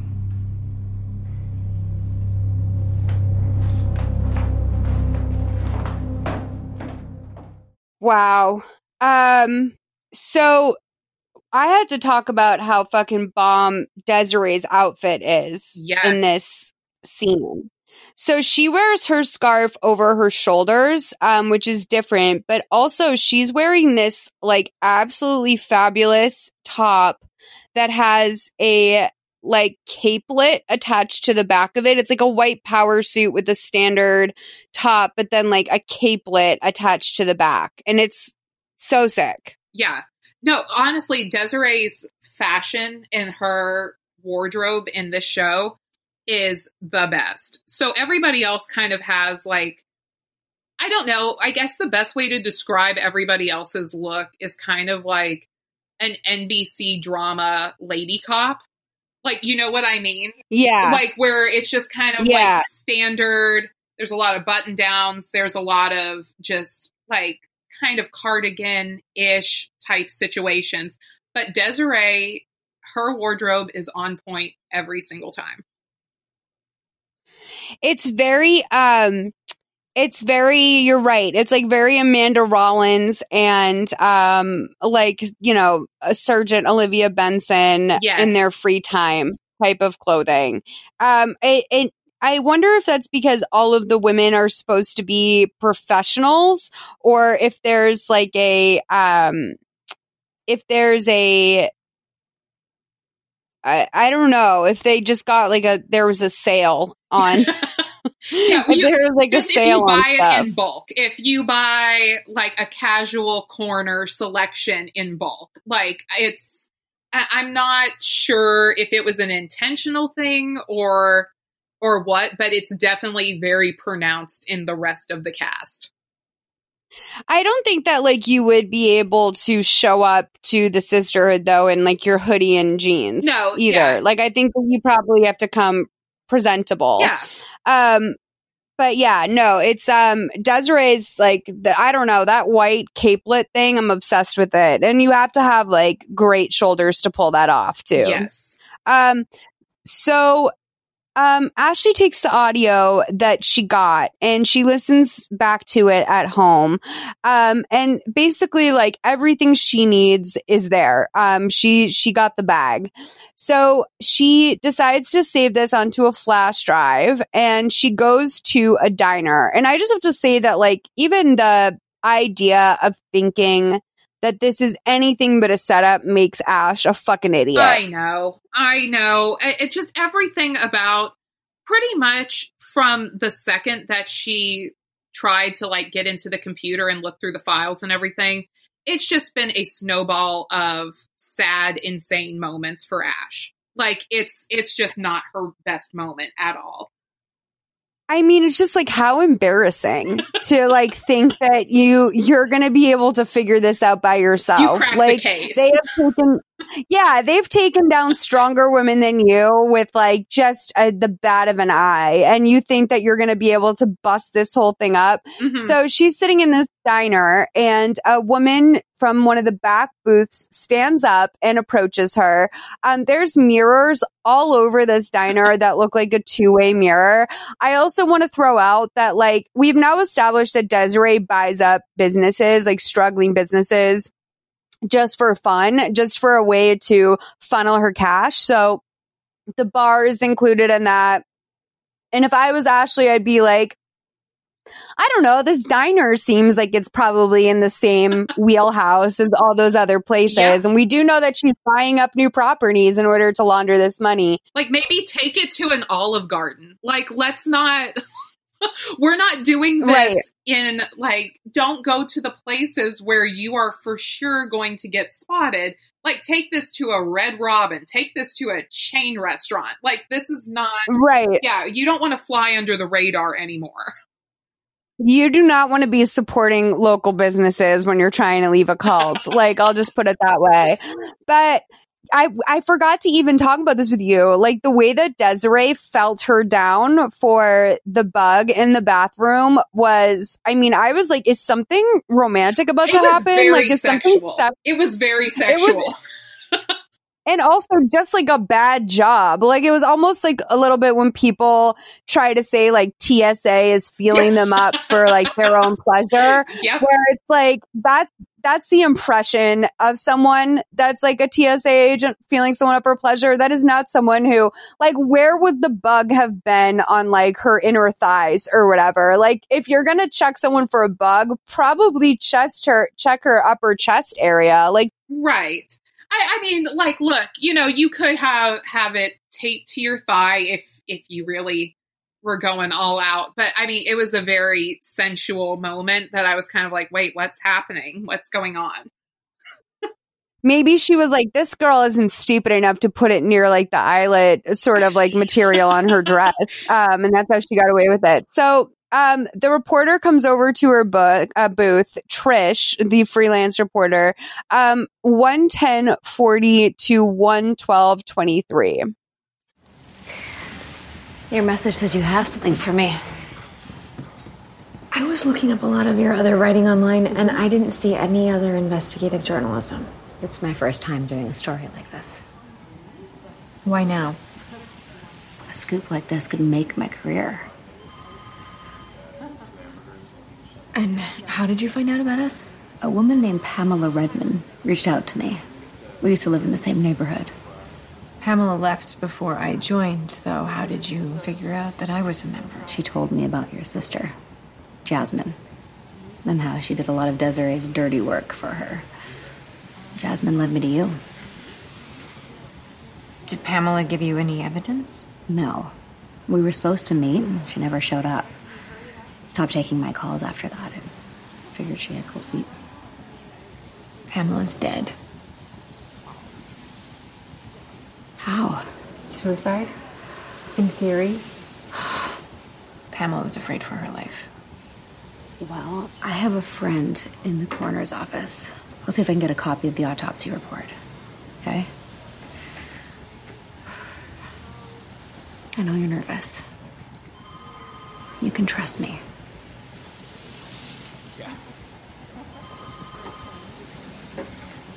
There's a video on here that shows Desiree admitting to money laundering.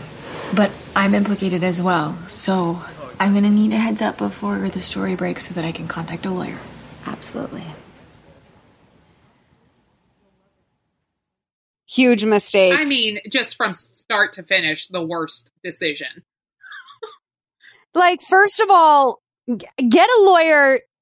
Yeah, like before this. You need a lawyer on standby from the second that you tried to quit this cult and then decided you were going to spend your life blackmailing them when their entire system is built on extortion and blackmail. Like, ma'am, you have made a series of horrible mistakes. I mean, the other thing that's like so fucked up about this is that it's really only taught her to like fear all women. Like, all women are suspects at this point. It is. Like, she just sees She just sees a bitch at work getting in the elevator and is like, oh, that's one of them. That's one of them that's trying to kill me. Yeah. So, I mean, listen, I don't want to, I feel like this is a big enough deal that she could call Ronan Farrow. Like, I don't think there's a reason why she needs to be giving this reporter like the scoop of a lifetime. Like, she's a emerging journalist who seems to be in like her mid 40s or something like that. Like, she's older, right? Like, and I say, listen, it's never too late to make it. A lot of people don't have the peaks of their career till they're in their 40s or 50s. That is not an uncommon story, especially in the world of writing and journalism, right? And maybe that's the way it should be because they're the people with the most life experience. And I want to say, good for Ashley for trying to give this woman a big break. But I feel like this is some pretty major stuff. This is like some deep throat level stuff where you have to really find journalists who are going to take this secret to the grave. This is not someone that handed you their card and introducing themselves as a freelance journalist. This isn't who you take this to. You take this to, the Washington Post. Yeah. You take this to the New York Times. But even then, you have to be keenly aware of the fact that there may be a sister somewhere within that organization. Right. Because apparently the sisters are everywhere. Well, and that's the thing. Like, first of all, there's so many first of alls, but we'll start with the fact, again, that this woman approached you on the street. You already told Desiree about it. So even operating under the suspicion that this woman is not somehow tied to the sisterhood, you have now brought this up. It is on the radar. Now you are meeting with the same woman again who has now said that the woman that you found dead in a bathtub from allegedly suicide, which, let's be real, was not suicide, then this woman has now said, oh yes, she feared for her life. Yeah, go ahead and slide that flash drive on over and say, let me know when I need to get a lawyer. I cannot. I mean, I'm naive and a little bit trusting, but it's like a little bit too trusting. But as soon as she walked up to her and said, hi, I'm a freelance reporter from the sisterhood. Like, my first thought would be like, oh, this is probably someone from the sisterhood. This is probably someone she's on the inside. Exactly. It's a test. Yep. And apparently she's approached a couple other sisters. So other sisters are familiar with her face as well. I'm not feeling that Ashley really gets it. So the next day she's leaving her house and Ashley is waiting for her, or Myra's waiting for her, like on her like Dodge Charger she has. She has like a kind of a sporty car. She tells her that Desiree needs to see her right now. She's like, I need to get Grace from school. And Myra's like, oh, we took care of that for her. And the music's like, dun, dun, dun. So you find out like, okay, they've captured her daughter. So Myra drives her out, until it's like dark at night. So it's been probably a few hours since they've been in the car. And, she drives her up to like this warehouse where, there's a man sitting in a chair with a bag over his head. And like the identity of this man is unknown. At first, I'm like, do you think that's her ex-husband? Yeah, that's kind of what I was thinking at first. Under there? Because I mean, they have her kid, right? Right. So that's why I was thinking, like, I wonder if this is the ex-husband. I couldn't figure out who it was going to be. Like, it didn't seem like it was going to be the boss. Like, we're past him. So yeah, my suspicion at this point was ex-husband. So Jasmine and Desiree come out of the shadows and like into the light in this room. And Ashley gets out of the car and basically charges toward them. And she's like, where's Grace? So it like, right away, as soon as I see Jasmine, I'm like, oh, fuck. Like, fuck. The like, muscles here. Sister. Yep. The muscles here. Something's going down. How deep is her sister in the process of like completely betraying her? So let's play 113:41 to 116:15. Where's Grace? She's safe. How could you let them take her? And who is this? Someone who hurt one of your sisters. What does that have to do with me? You're gonna make him pay for what he did. No, I will do whatever you want with the money, but this is crazy. No. This is about you proving you're willing to follow my orders. Because we're only as strong as our weakest link. Right? Right.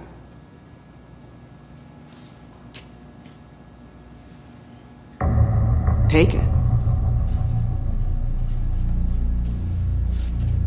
Hit him. I can't do that. Do it. No.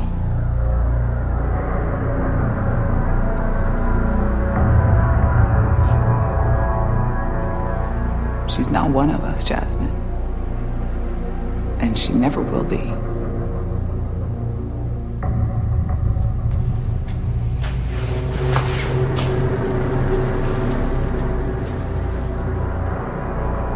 Go. This was a test. Yes. Just like the reporter I sent to speak with you.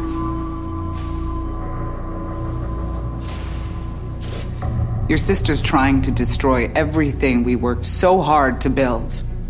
She can't be trusted. Please, just let me out. Freedom comes at a price.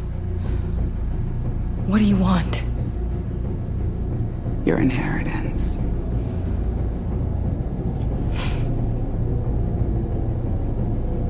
No. I wasn't asking.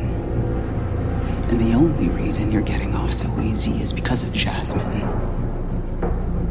Betray me again, and you'll end up like your friend Pamela.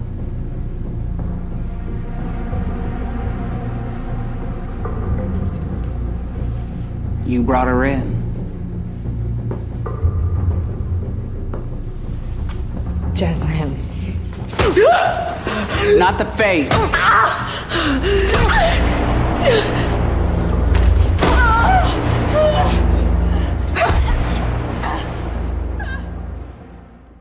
Not the face is something I say to Wags when I let him, just spaz out on me a little bit. Isn't like, you can bite me a little bit, but not the face.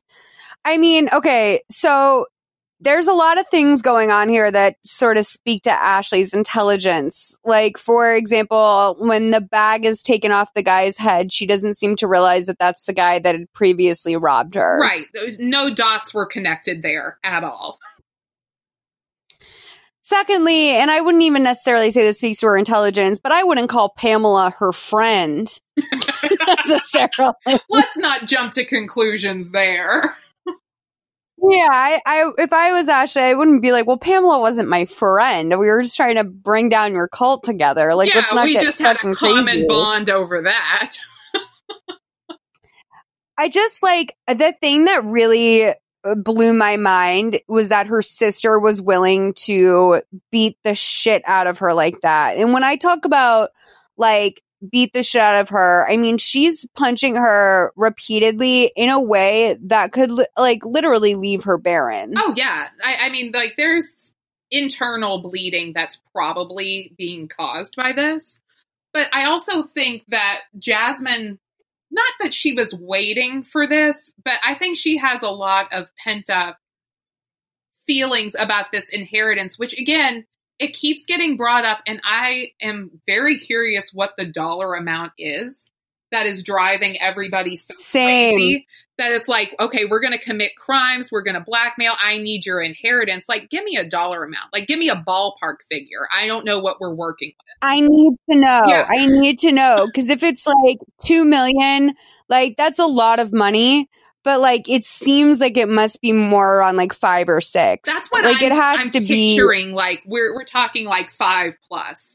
But if this is, I swear to you, if this is it was $600,000 or something, no, we can't do that. Right.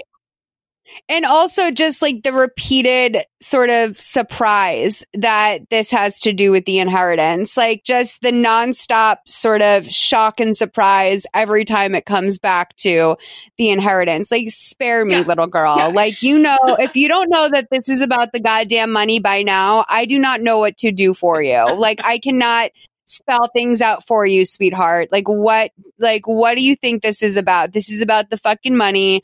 The best thing you could have done was just cut a check the day that it all started to become clear and just call it a day. Yeah, cut that check and move on. Ashley has really chosen the hard way for herself. So Ashley is now rendered sterile, it appears. And she asks, so she goes home and Sonia is, I guess, been there watching Grace. Excuse you. It is Auntie Sonia. Sorry. Auntie Sonia has been watching Grace. So Ashley kicks her out and she tells Grace to never let her like take her anywhere again.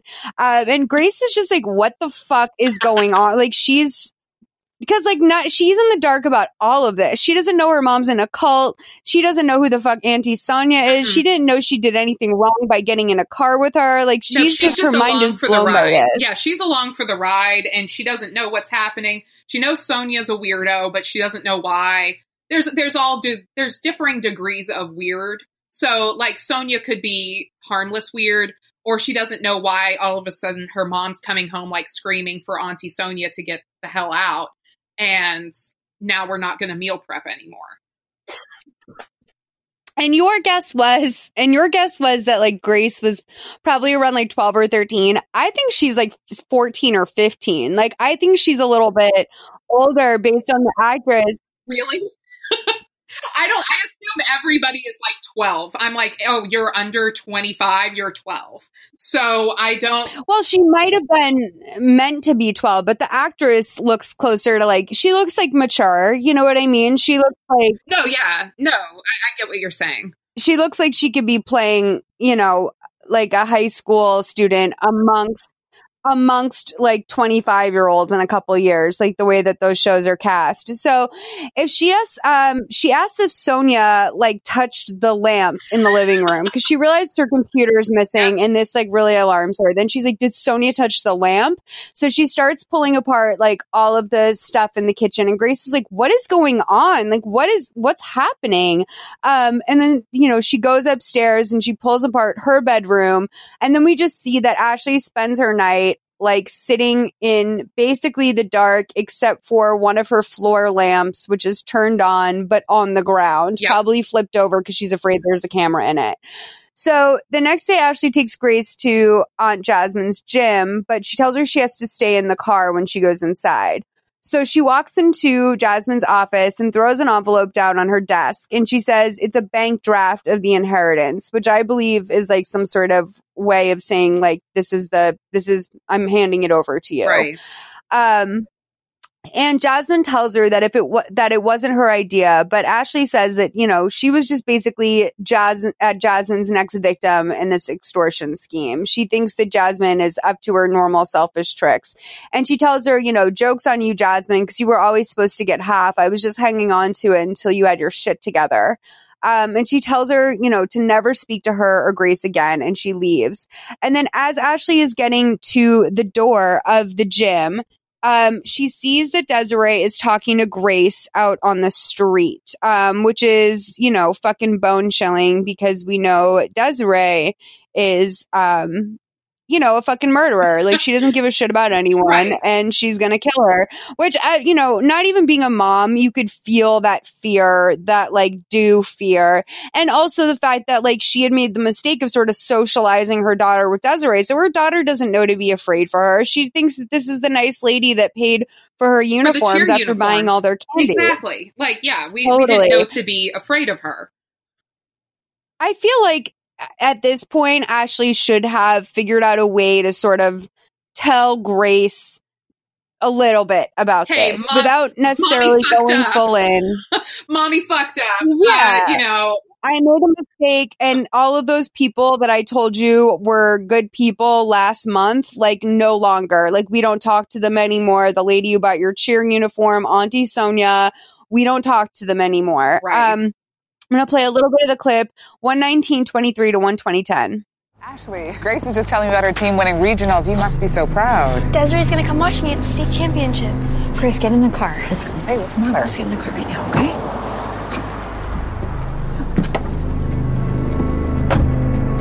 gave Jasmine the money. Now stay away from Grace. You should have realized by now that I give orders, I don't take them. I held up my end of the bargain. I know, but I don't trust you. So I want it to be crystal clear that we are going to be watching you and your daughter. It'd be a shame if something happened to her. Jasmine would never let anything happen to Grace. Your sister's valuable, but she's not irreplaceable. If I have to get rid of her too, I will. Okay, so Desiree puts her hand up to the window and like waves goodbye to Grace as like Ash is just sort of like taking in that she has familiarized her daughter with a fucking murderer. I should note that Desiree is wearing yet another pair of circular yet dangly yet sort of tassely gold earrings. Yes. Which I wish I knew what they signified, except for the set, wardrobe person had some sort of gift card to like a chain jewelry I have really no idea why she has these in every scene. It's mind-boggling, if I'm being honest with you. I'm not sure if it's an actual conscious choice or what. I mean, I feel like it has to be intentional because it's just so repeated, but I don't know why. Right. It's one of those things where in a different type of movie, in a movie that was like well done, those earrings would have quite a bit of significance and it would be obvious toward the end what it is they mean. Like, is that a symbol that means something to them? Is like the circle a symbol for them outside of, sort of the, I guess, overall metaphor of a cult being like a circle of people? Sisterhood. Like, what are we working with? So Ashley and Grace go to Grace's dad's house with a suitcase. And, he basically is like, how long is she supposed to stay? And I want to know, like, what's going on. And she tells him that she actually might need him for something. There's something that could be used against her and she's in trouble and she needs a cop, one that she can trust. So that means that she is going to go to her ex's girlfriend, who's apparently a cop, and use her to try and take down the sisterhood. So they all pull up to the house. And when they get down to the basement, of course, everything is wiped clean. Everything is gone. And that could be for a variety of reasons, but I'm assuming that someone on the police force like got wind of the fact that they were about to execute this operation, because there are a lot of cops there. This was not something that they handled particularly well. I'm assuming if they had a warrant, like a judge could have seen that. The way that they all walk in there, it's very curious. And, I would say that this wasn't handled in the right way given the circumstances, right? Clearly there was a clear paper trail of what was about to happen that any number of sisters or of their connections could have tipped them off. It was a mess. Can you imagine like how that must have gone down at the police station? Like how how that was organized? Because there's nothing cool about the way they handle this. I mean, they pull up with sirens blaring, and Ashley, for some reason, is riding in the front seat of the cop car next to the husband's new girlfriend, which I'm like, oh my God, there's one thing, like, if you're doing, like, a ride-along, which, by the way, did you know that you're allowed to ask the police to do a ride-along? I didn't know that, a regular person could. I thought that was, if you're doing research for a role or something, then you can say, oh, I'm going to do a ride-along. So, just a normal human being can do a ride-along. That's terrifying. Well, I don't know. So the only person who told me this was Jerry O'Connell, which obviously is there's a curve there because he's a famous person. Right. So people are probably more likely to agree to. Right.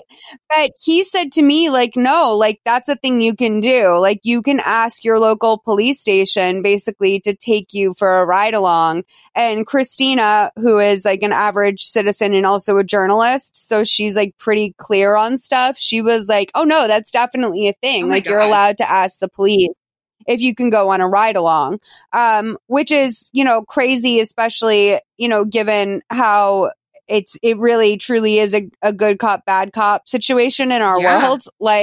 Thinking about the cop that you wind up on a ride along with, right? I don't think I want to sign up for I think I'm going to take a hard pass on the ride along. That's no, thank you. Hard pass on the ride along.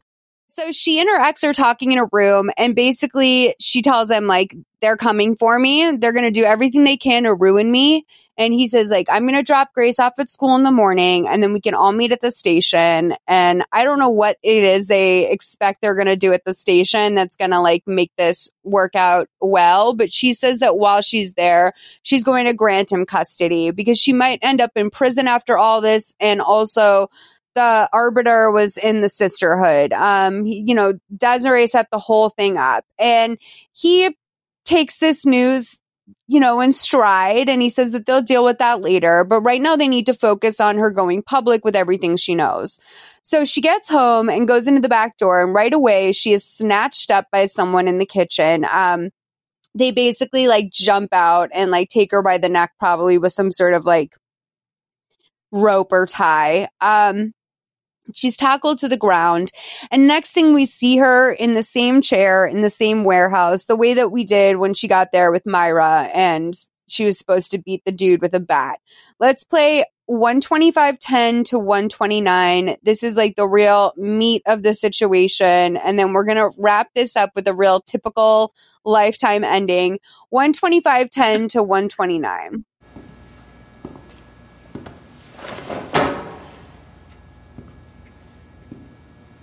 Desiree, please just give me another chance. I already gave you a chance. I shouldn't have, but I did. What is going on? Ashley brought the police to our club. She betrayed us. Over and over. She needs to be stopped. To protect our family, sometimes an individual needs to be sacrificed for the sake of the whole. Please, Desiree. It's the only way. Jasmine, this isn't you.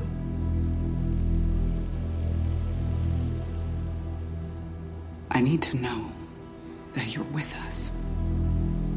You're special to me. Jasmine, snap out of it. Jasmine, look at me. I love you. You have lots of sisters who love you. You need to show me that you're with us. Jasmine. You brought her in. She's your responsibility. Jasmine, think about Grace. She will destroy our family. We're your family. Go on, Jasmine. Do it. Grace and I love you so much.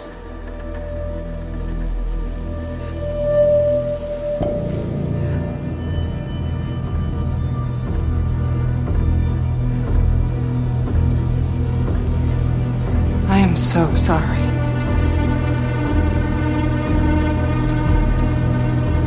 I can't.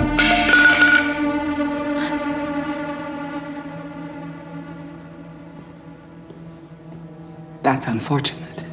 You have my word? She ever tries anything again, I will suffer the consequences. You don't get it.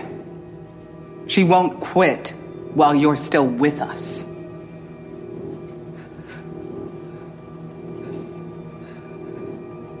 Then I quit.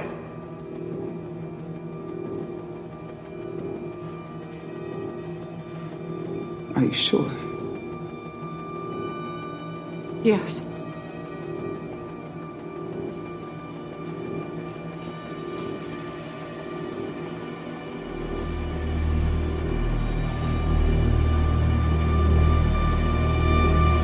I'll miss you. Jasmine! No! Jasmine! Get in here right now before they kill her! Everyone on the ground! Now! Get down! Stay right there!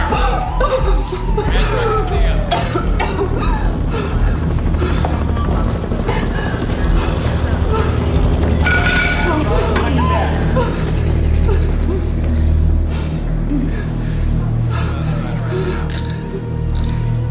The Sisterhood will survive this. Wouldn't be so sure. I've been recording the whole thing. You okay? You're good? Thank you, Joy. I'm so sorry. I'm so sorry. Okay. All right. So I'm a little shocked that Jasmine wasn't going to kill her sister. Yeah, I kind of expected that. But then I was thinking, okay, is she going to hit Ashley with the bat? Is she going to hit Desiree with the bat? I mean, you're already the muscle. Like, are you going to go out in a blaze of glory? I didn't really know what was going to happen, but I figured Jasmine was going to stay with the sisters. Yeah, I did too. I mean, also, like, the way that they were going to, like, take out Jasmine as revenge was by just putting a plastic bag over her head. And I'm like, do you think Ronda Rousey over here is really going to go down because Myra's putting a plastic bag over her head? Like, I feel like she and Desiree could probably tag team her pretty well, but I don't think it would be like strangulation by plastic bag. But I will, okay, so I have to wonder, like, how far this went. Like, was Ashley bugged already when she went home that night? And part of the setup was to, like, send her home with a bug on so they would kidnap her. Because, like, when else would she have had the bug put on her? And why were the cops waiting outside of the warehouse? Like, I mean, it seems like that was all part of the setup. But well, yeah. When did that start? Did that start when they first broke into the club? Did that start before that? Was this always sort of the long-term plan? Yeah, was to, like, cause a scene that would eventually... Yeah, I feel like it was a long con from...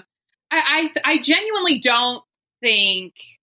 I feel like Ashley thought they were going to get something out of the sisterhood house. But I think from that moment on, then, like, a plan was hatched to somehow, like, lure them back into taking Ashley again. So, like, I think that was kind of, like, always the goal. But, yeah, I didn't really... I wasn't able to see exactly, like, when and... I mean, she played it so straight, like, when her husband's or her ex-husband was talking to her and everything, and then she's going home like, honey, you knew you were about to lure the sisterhood out and then lure the cops out after them. So, like, good for you. I mean, maybe that's what he was talking about when he said tomorrow we'll go to the station. But I mean, maybe.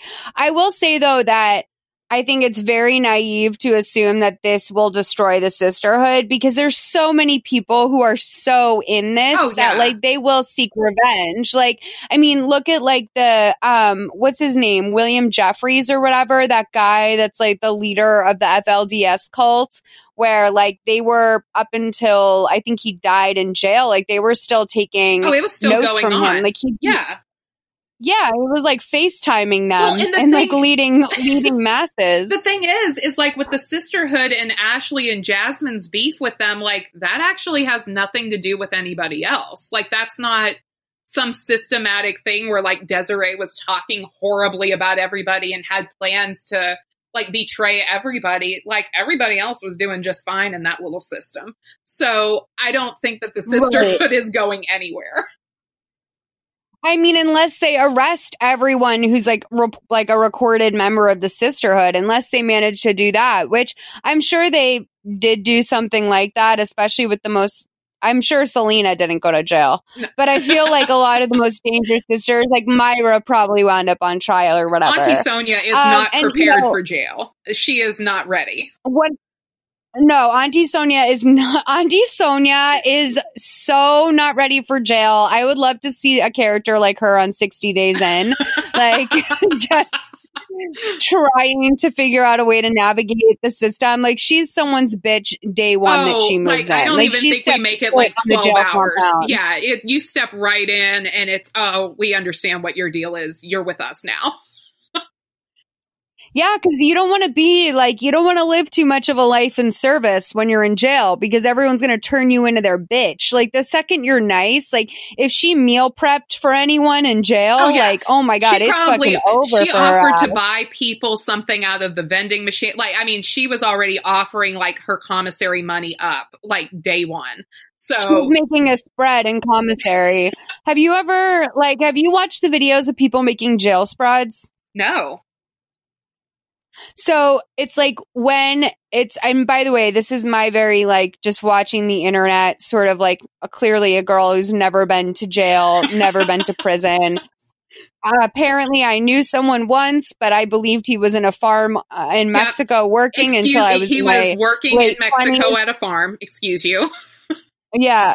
Yeah. So I was very, I thought that as well up until like my late 20s. So, this is my interpretation of it. But apparently, like, you know, when it's commissary day, when it's delivery day, everyone gets their orders and a lot of people put their stuff in together. And basically a jail spread is when they take all the different ramen noodles and all the different like elements that you can get, like the canned sausages are a big part of it. The Cheese Whiz is a part of it.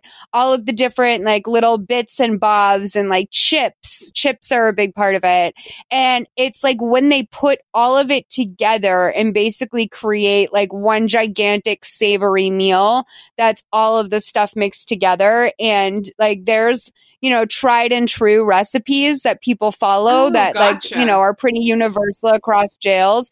And one thing is like, I've watched a lot of videos of people who were in prison and are now out of prison. And one thing that a lot of them still sort of partake in is making spreads. Nice. And you also see a lot of people on TikTok, specifically kids who clearly had parents who have done time because like their way of like making ramen is like very extra, the way that they do in jail, where they're not just going to have, you know, ramen. Like when you make ramen, you put like garlic powder in it and you make, you know, and you put cheese in it and you put all this different stuff in it to make it more of a meal than it is. And so a lot of times on TikTok, there'll be kids like basically making their bootleg version, at home version of a jail spread, probably because their parents were in jail. So like that's how they know how to beef up ramen, is like basically using all the tricks of the trade that happen in prisons all the time. Nice. I've seen that on TikTok, like where people were doing that with ramen. And I mean, I actually know some people that do that with ramen noodles, which they got it from TikTok, but like that's really interesting. So yeah, but Auntie Sonia, she's ready to make a spread for people and be everybody's bitch. 100%. So this is always the best for me, is like in my Lifetime movies. One of my favorite things is when they wrap up basically like just this horrific thing and they sort of just like put a little button on it where everything's kind of cool again. Yeah. So Ashley gets home and Auntie Jasmine is in the kitchen this time. And Ashley tells her that she got probation, but she can never be an accountant. She can never be an accountant again. So Ashley tells Jasmine, you know, if she gets prison time, she and Grace will be there for her. So now she's a support system. And she says that, you know, Jasmine says that she's, you know, going to go to the courthouse every day and watch the trial so that she can see Desiree squirm. And Ashley's like, oh yeah, like I kind of like that idea. And so Jasmine asked her what she's going to do with her life now. And she goes, you know what? I think I'm going to try and be a mom. And so then we pull away from the house. Like we go outside. We're outside. We are pulling away, just like being like, oh, and that was life. But the further we get away from the house, we see that a woman in a white dress is staring at the house. And she is a sister that we do not know, but she is a sister that also looks pretty beat down. Yeah. I'm not sure like who that sister was, but she is still very much in the sisterhood, and she's going to keep an eye on things for as long as Desiree is away. Yeah. So that was that. That's the movie. We aren't doing a rating system right now. So this is just, you know, I would say honestly to watch this movie, I'm going to read a couple of the reviews from from the IMDb because they are glowing. Someone, A.S. Richmond writes, she wrote this on June 17th. As someone who watches every new Lifetime movie shown on Lifetime, this was one of the best Lifetime movies I have ever seen. I thought the acting was very good, and I especially enjoyed the actress playing the part of Desiree. I highly recommend this movie. Okay. Someone else says, there you have it. This is from Alicia E. Brahmanagad. I don't know what that is. 8 out of 10. It's good to be queen. What? This was really good. I love Lifetime movies. They're a genre all their own. Most of the time I have them on in the background while I'm doing something else. I almost always find myself on my phone while watching. Some are hard to sit through because they get stale during the middle, but this one really held my interest from the start to the finish. I would have liked a stronger ending, but it was still pretty entertaining. All of the actors were very strong, especially the leader, Desiree. I was really thoroughly entertained by her. I didn't get bored once. So, I mean, fucking high reviews, I have to say. Honestly, I mean, if one thing is consistent here, Desiree is a boss, and that is what we are here for. So.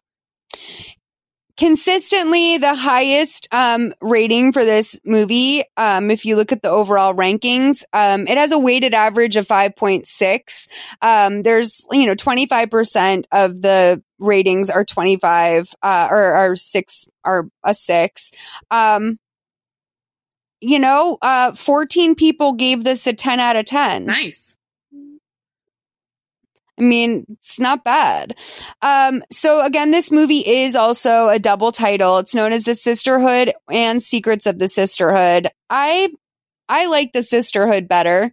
That's my take on this. It was filmed in Canada. It was released on October 18th, so I guess it's a Halloween month special. Ooh.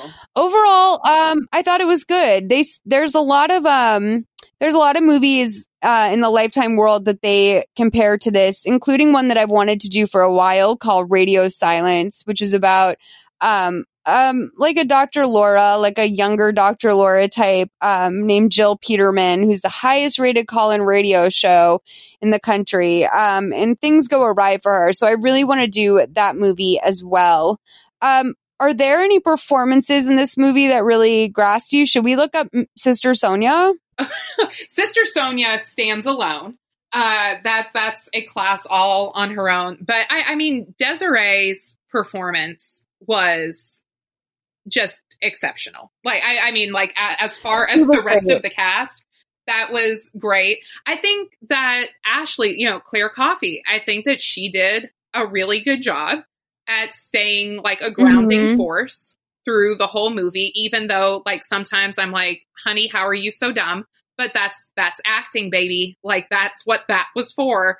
So, no, I mean, actually the movie, I've watched Lifetime movies with my mom and stuff, but this one actually did hold my attention. It was entertaining, got a few LOLs in there. I'm glad that it's something that we were able to watch. So this movie is the only movie that Sonia, aka Tierney Sloan, has ever acted in. The writer is James Phillips. Let's see if he's done any Lifetime movies that we would know about. Let's see. I mean, he's done a lot of TV movies. That seems to be his main thing. He also wrote on some TV series, The Guard, Whistler, Cold Squad. I think all of these are Canadian TV shows, but it does seem like the majority of his work is in Lifetime movies. Something called The Surrogacy Trap. That sounds interesting. A movie called Amber Alert. That sounds great. A movie called Fan Addict, which looks like it's probably about an obsessive fan. That sounds good. It's about a female lead who's like really into a sci-fi series. So that could be something that we should look for. But yeah, The Sisterhood was his most recent movie besides a movie called Rule of Three. which is about a woman named Allison whose world is turned upside down when her husband suddenly dies in a car accident. First, it's revealed that he was murdered, and then it becomes clear that Allison was not the only one mourning him. Ooh. And then I do want to say a great actor's name is Frank, Ashley's boss. His name is Guido Cocomello. Okay. Love that name. Guido Cocomello is a fucking fire name. That is a great name. He's done a lot of series and TV movies. I think he probably recognize him from something, but I again am not sure what. Born and raised in Montreal, Guido Cocomello is a professional stand-up comedian and actor. In 2013, he presented his Italian one-man show. I'm not going to try and pronounce that. In Rome. And as a comedian, he's been featured in the 2014 Boston Comedy Festival. There we go. And 2015 Just for Laughs Festival, where he performed in the Homegrown Comedy Show. So he's a comedic actor, which is great. Let's see what Guido Cocomello, if he's done any comedy acting. Like, cause we got to get. He was on General Hospital. He did an episode of American Horror Story. He was in Ford versus Ferrari as Ludo Scarfaflotti. There we are. Nailed it. I can't say that. Nailed it. Nailed it. I'm kind of surprised he's such a comedic actor, but has really done so little comedy. And the director, he seems to do a lot of French stuff. So obviously, he is Canadian as well. I mean, pretty great movie. I really enjoyed it. Claire Coffey. Let's see if she has any other recent stuff we can check her out in. Lincoln Rhyme. Hunt for the Bone Collector. She's in a movie called All I Need for Christmas, which looks like a TV movie. She was on the TV show SWAT. She doesn't really have anything new to look forward to except for what looks like a made-for-TV Christmas movie. But overall, great movie. I'm going to give it a personal, if I had to do this based off the IMDb ratings, I would say I would give this a 6. That's a solid 6. Yeah. In a Lifetime movie world, I would give it a 6. If this was a movie I saw in the theater, I'd probably give it a 4. Yeah, I feel like the Lifetime rating scale is a little different, but I mean, if I was going to do like a video on demand situation at home, I would give it a 4 or 5. Like, even if it wasn't a Lifetime movie, I would a 4.5. Yeah, you're right. This is like a movie that if you were to just click on it on demand, you'd be like, oh, okay, that was watchable. Yeah.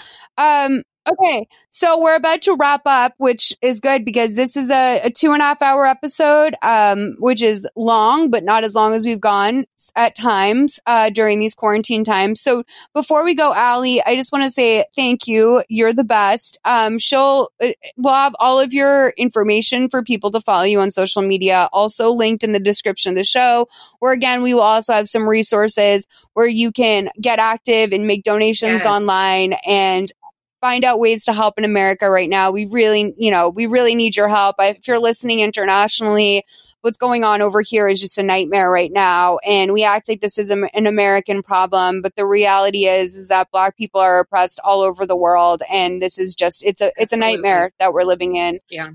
So please make sure to check that out.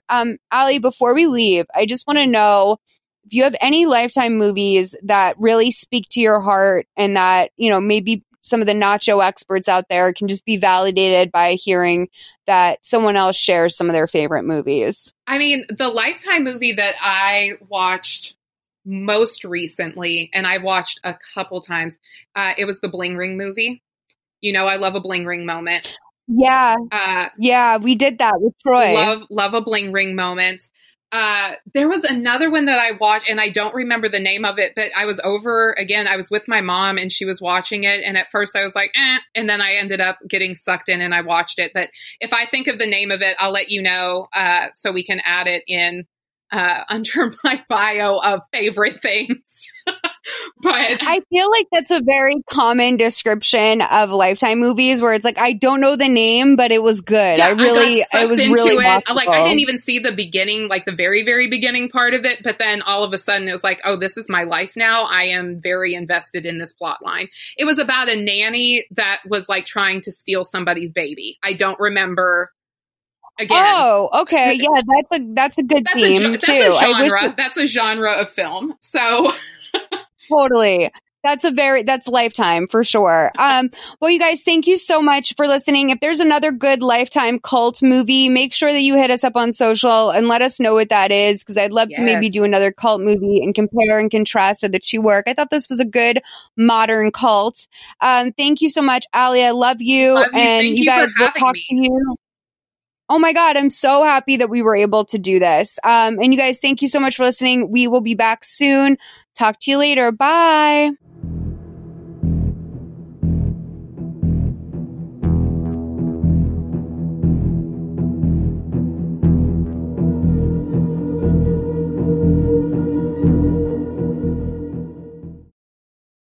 Hey there, it's Rachel Ballinger, and I am extremely excited to invite you to Rachel Uncensored. It's my podcast where I sit down and get real with my friends and celebrity guests, where we talk about all sorts of topics. And sometimes we might be under the influence when we do so. We cover things from personal stories to hot button issues. And it's the only place on the internet you can find an uncensored version of me. It's a side of me that you might not have seen before because it's not the most family or brand friendly. But don't worry, I'm still sort of slightly a decent human being. If you're intrigued, then make sure you check it out. New episodes drop every Wednesday. You can find it on Apple Podcasts, Spotify, or wherever you listen to podcasts.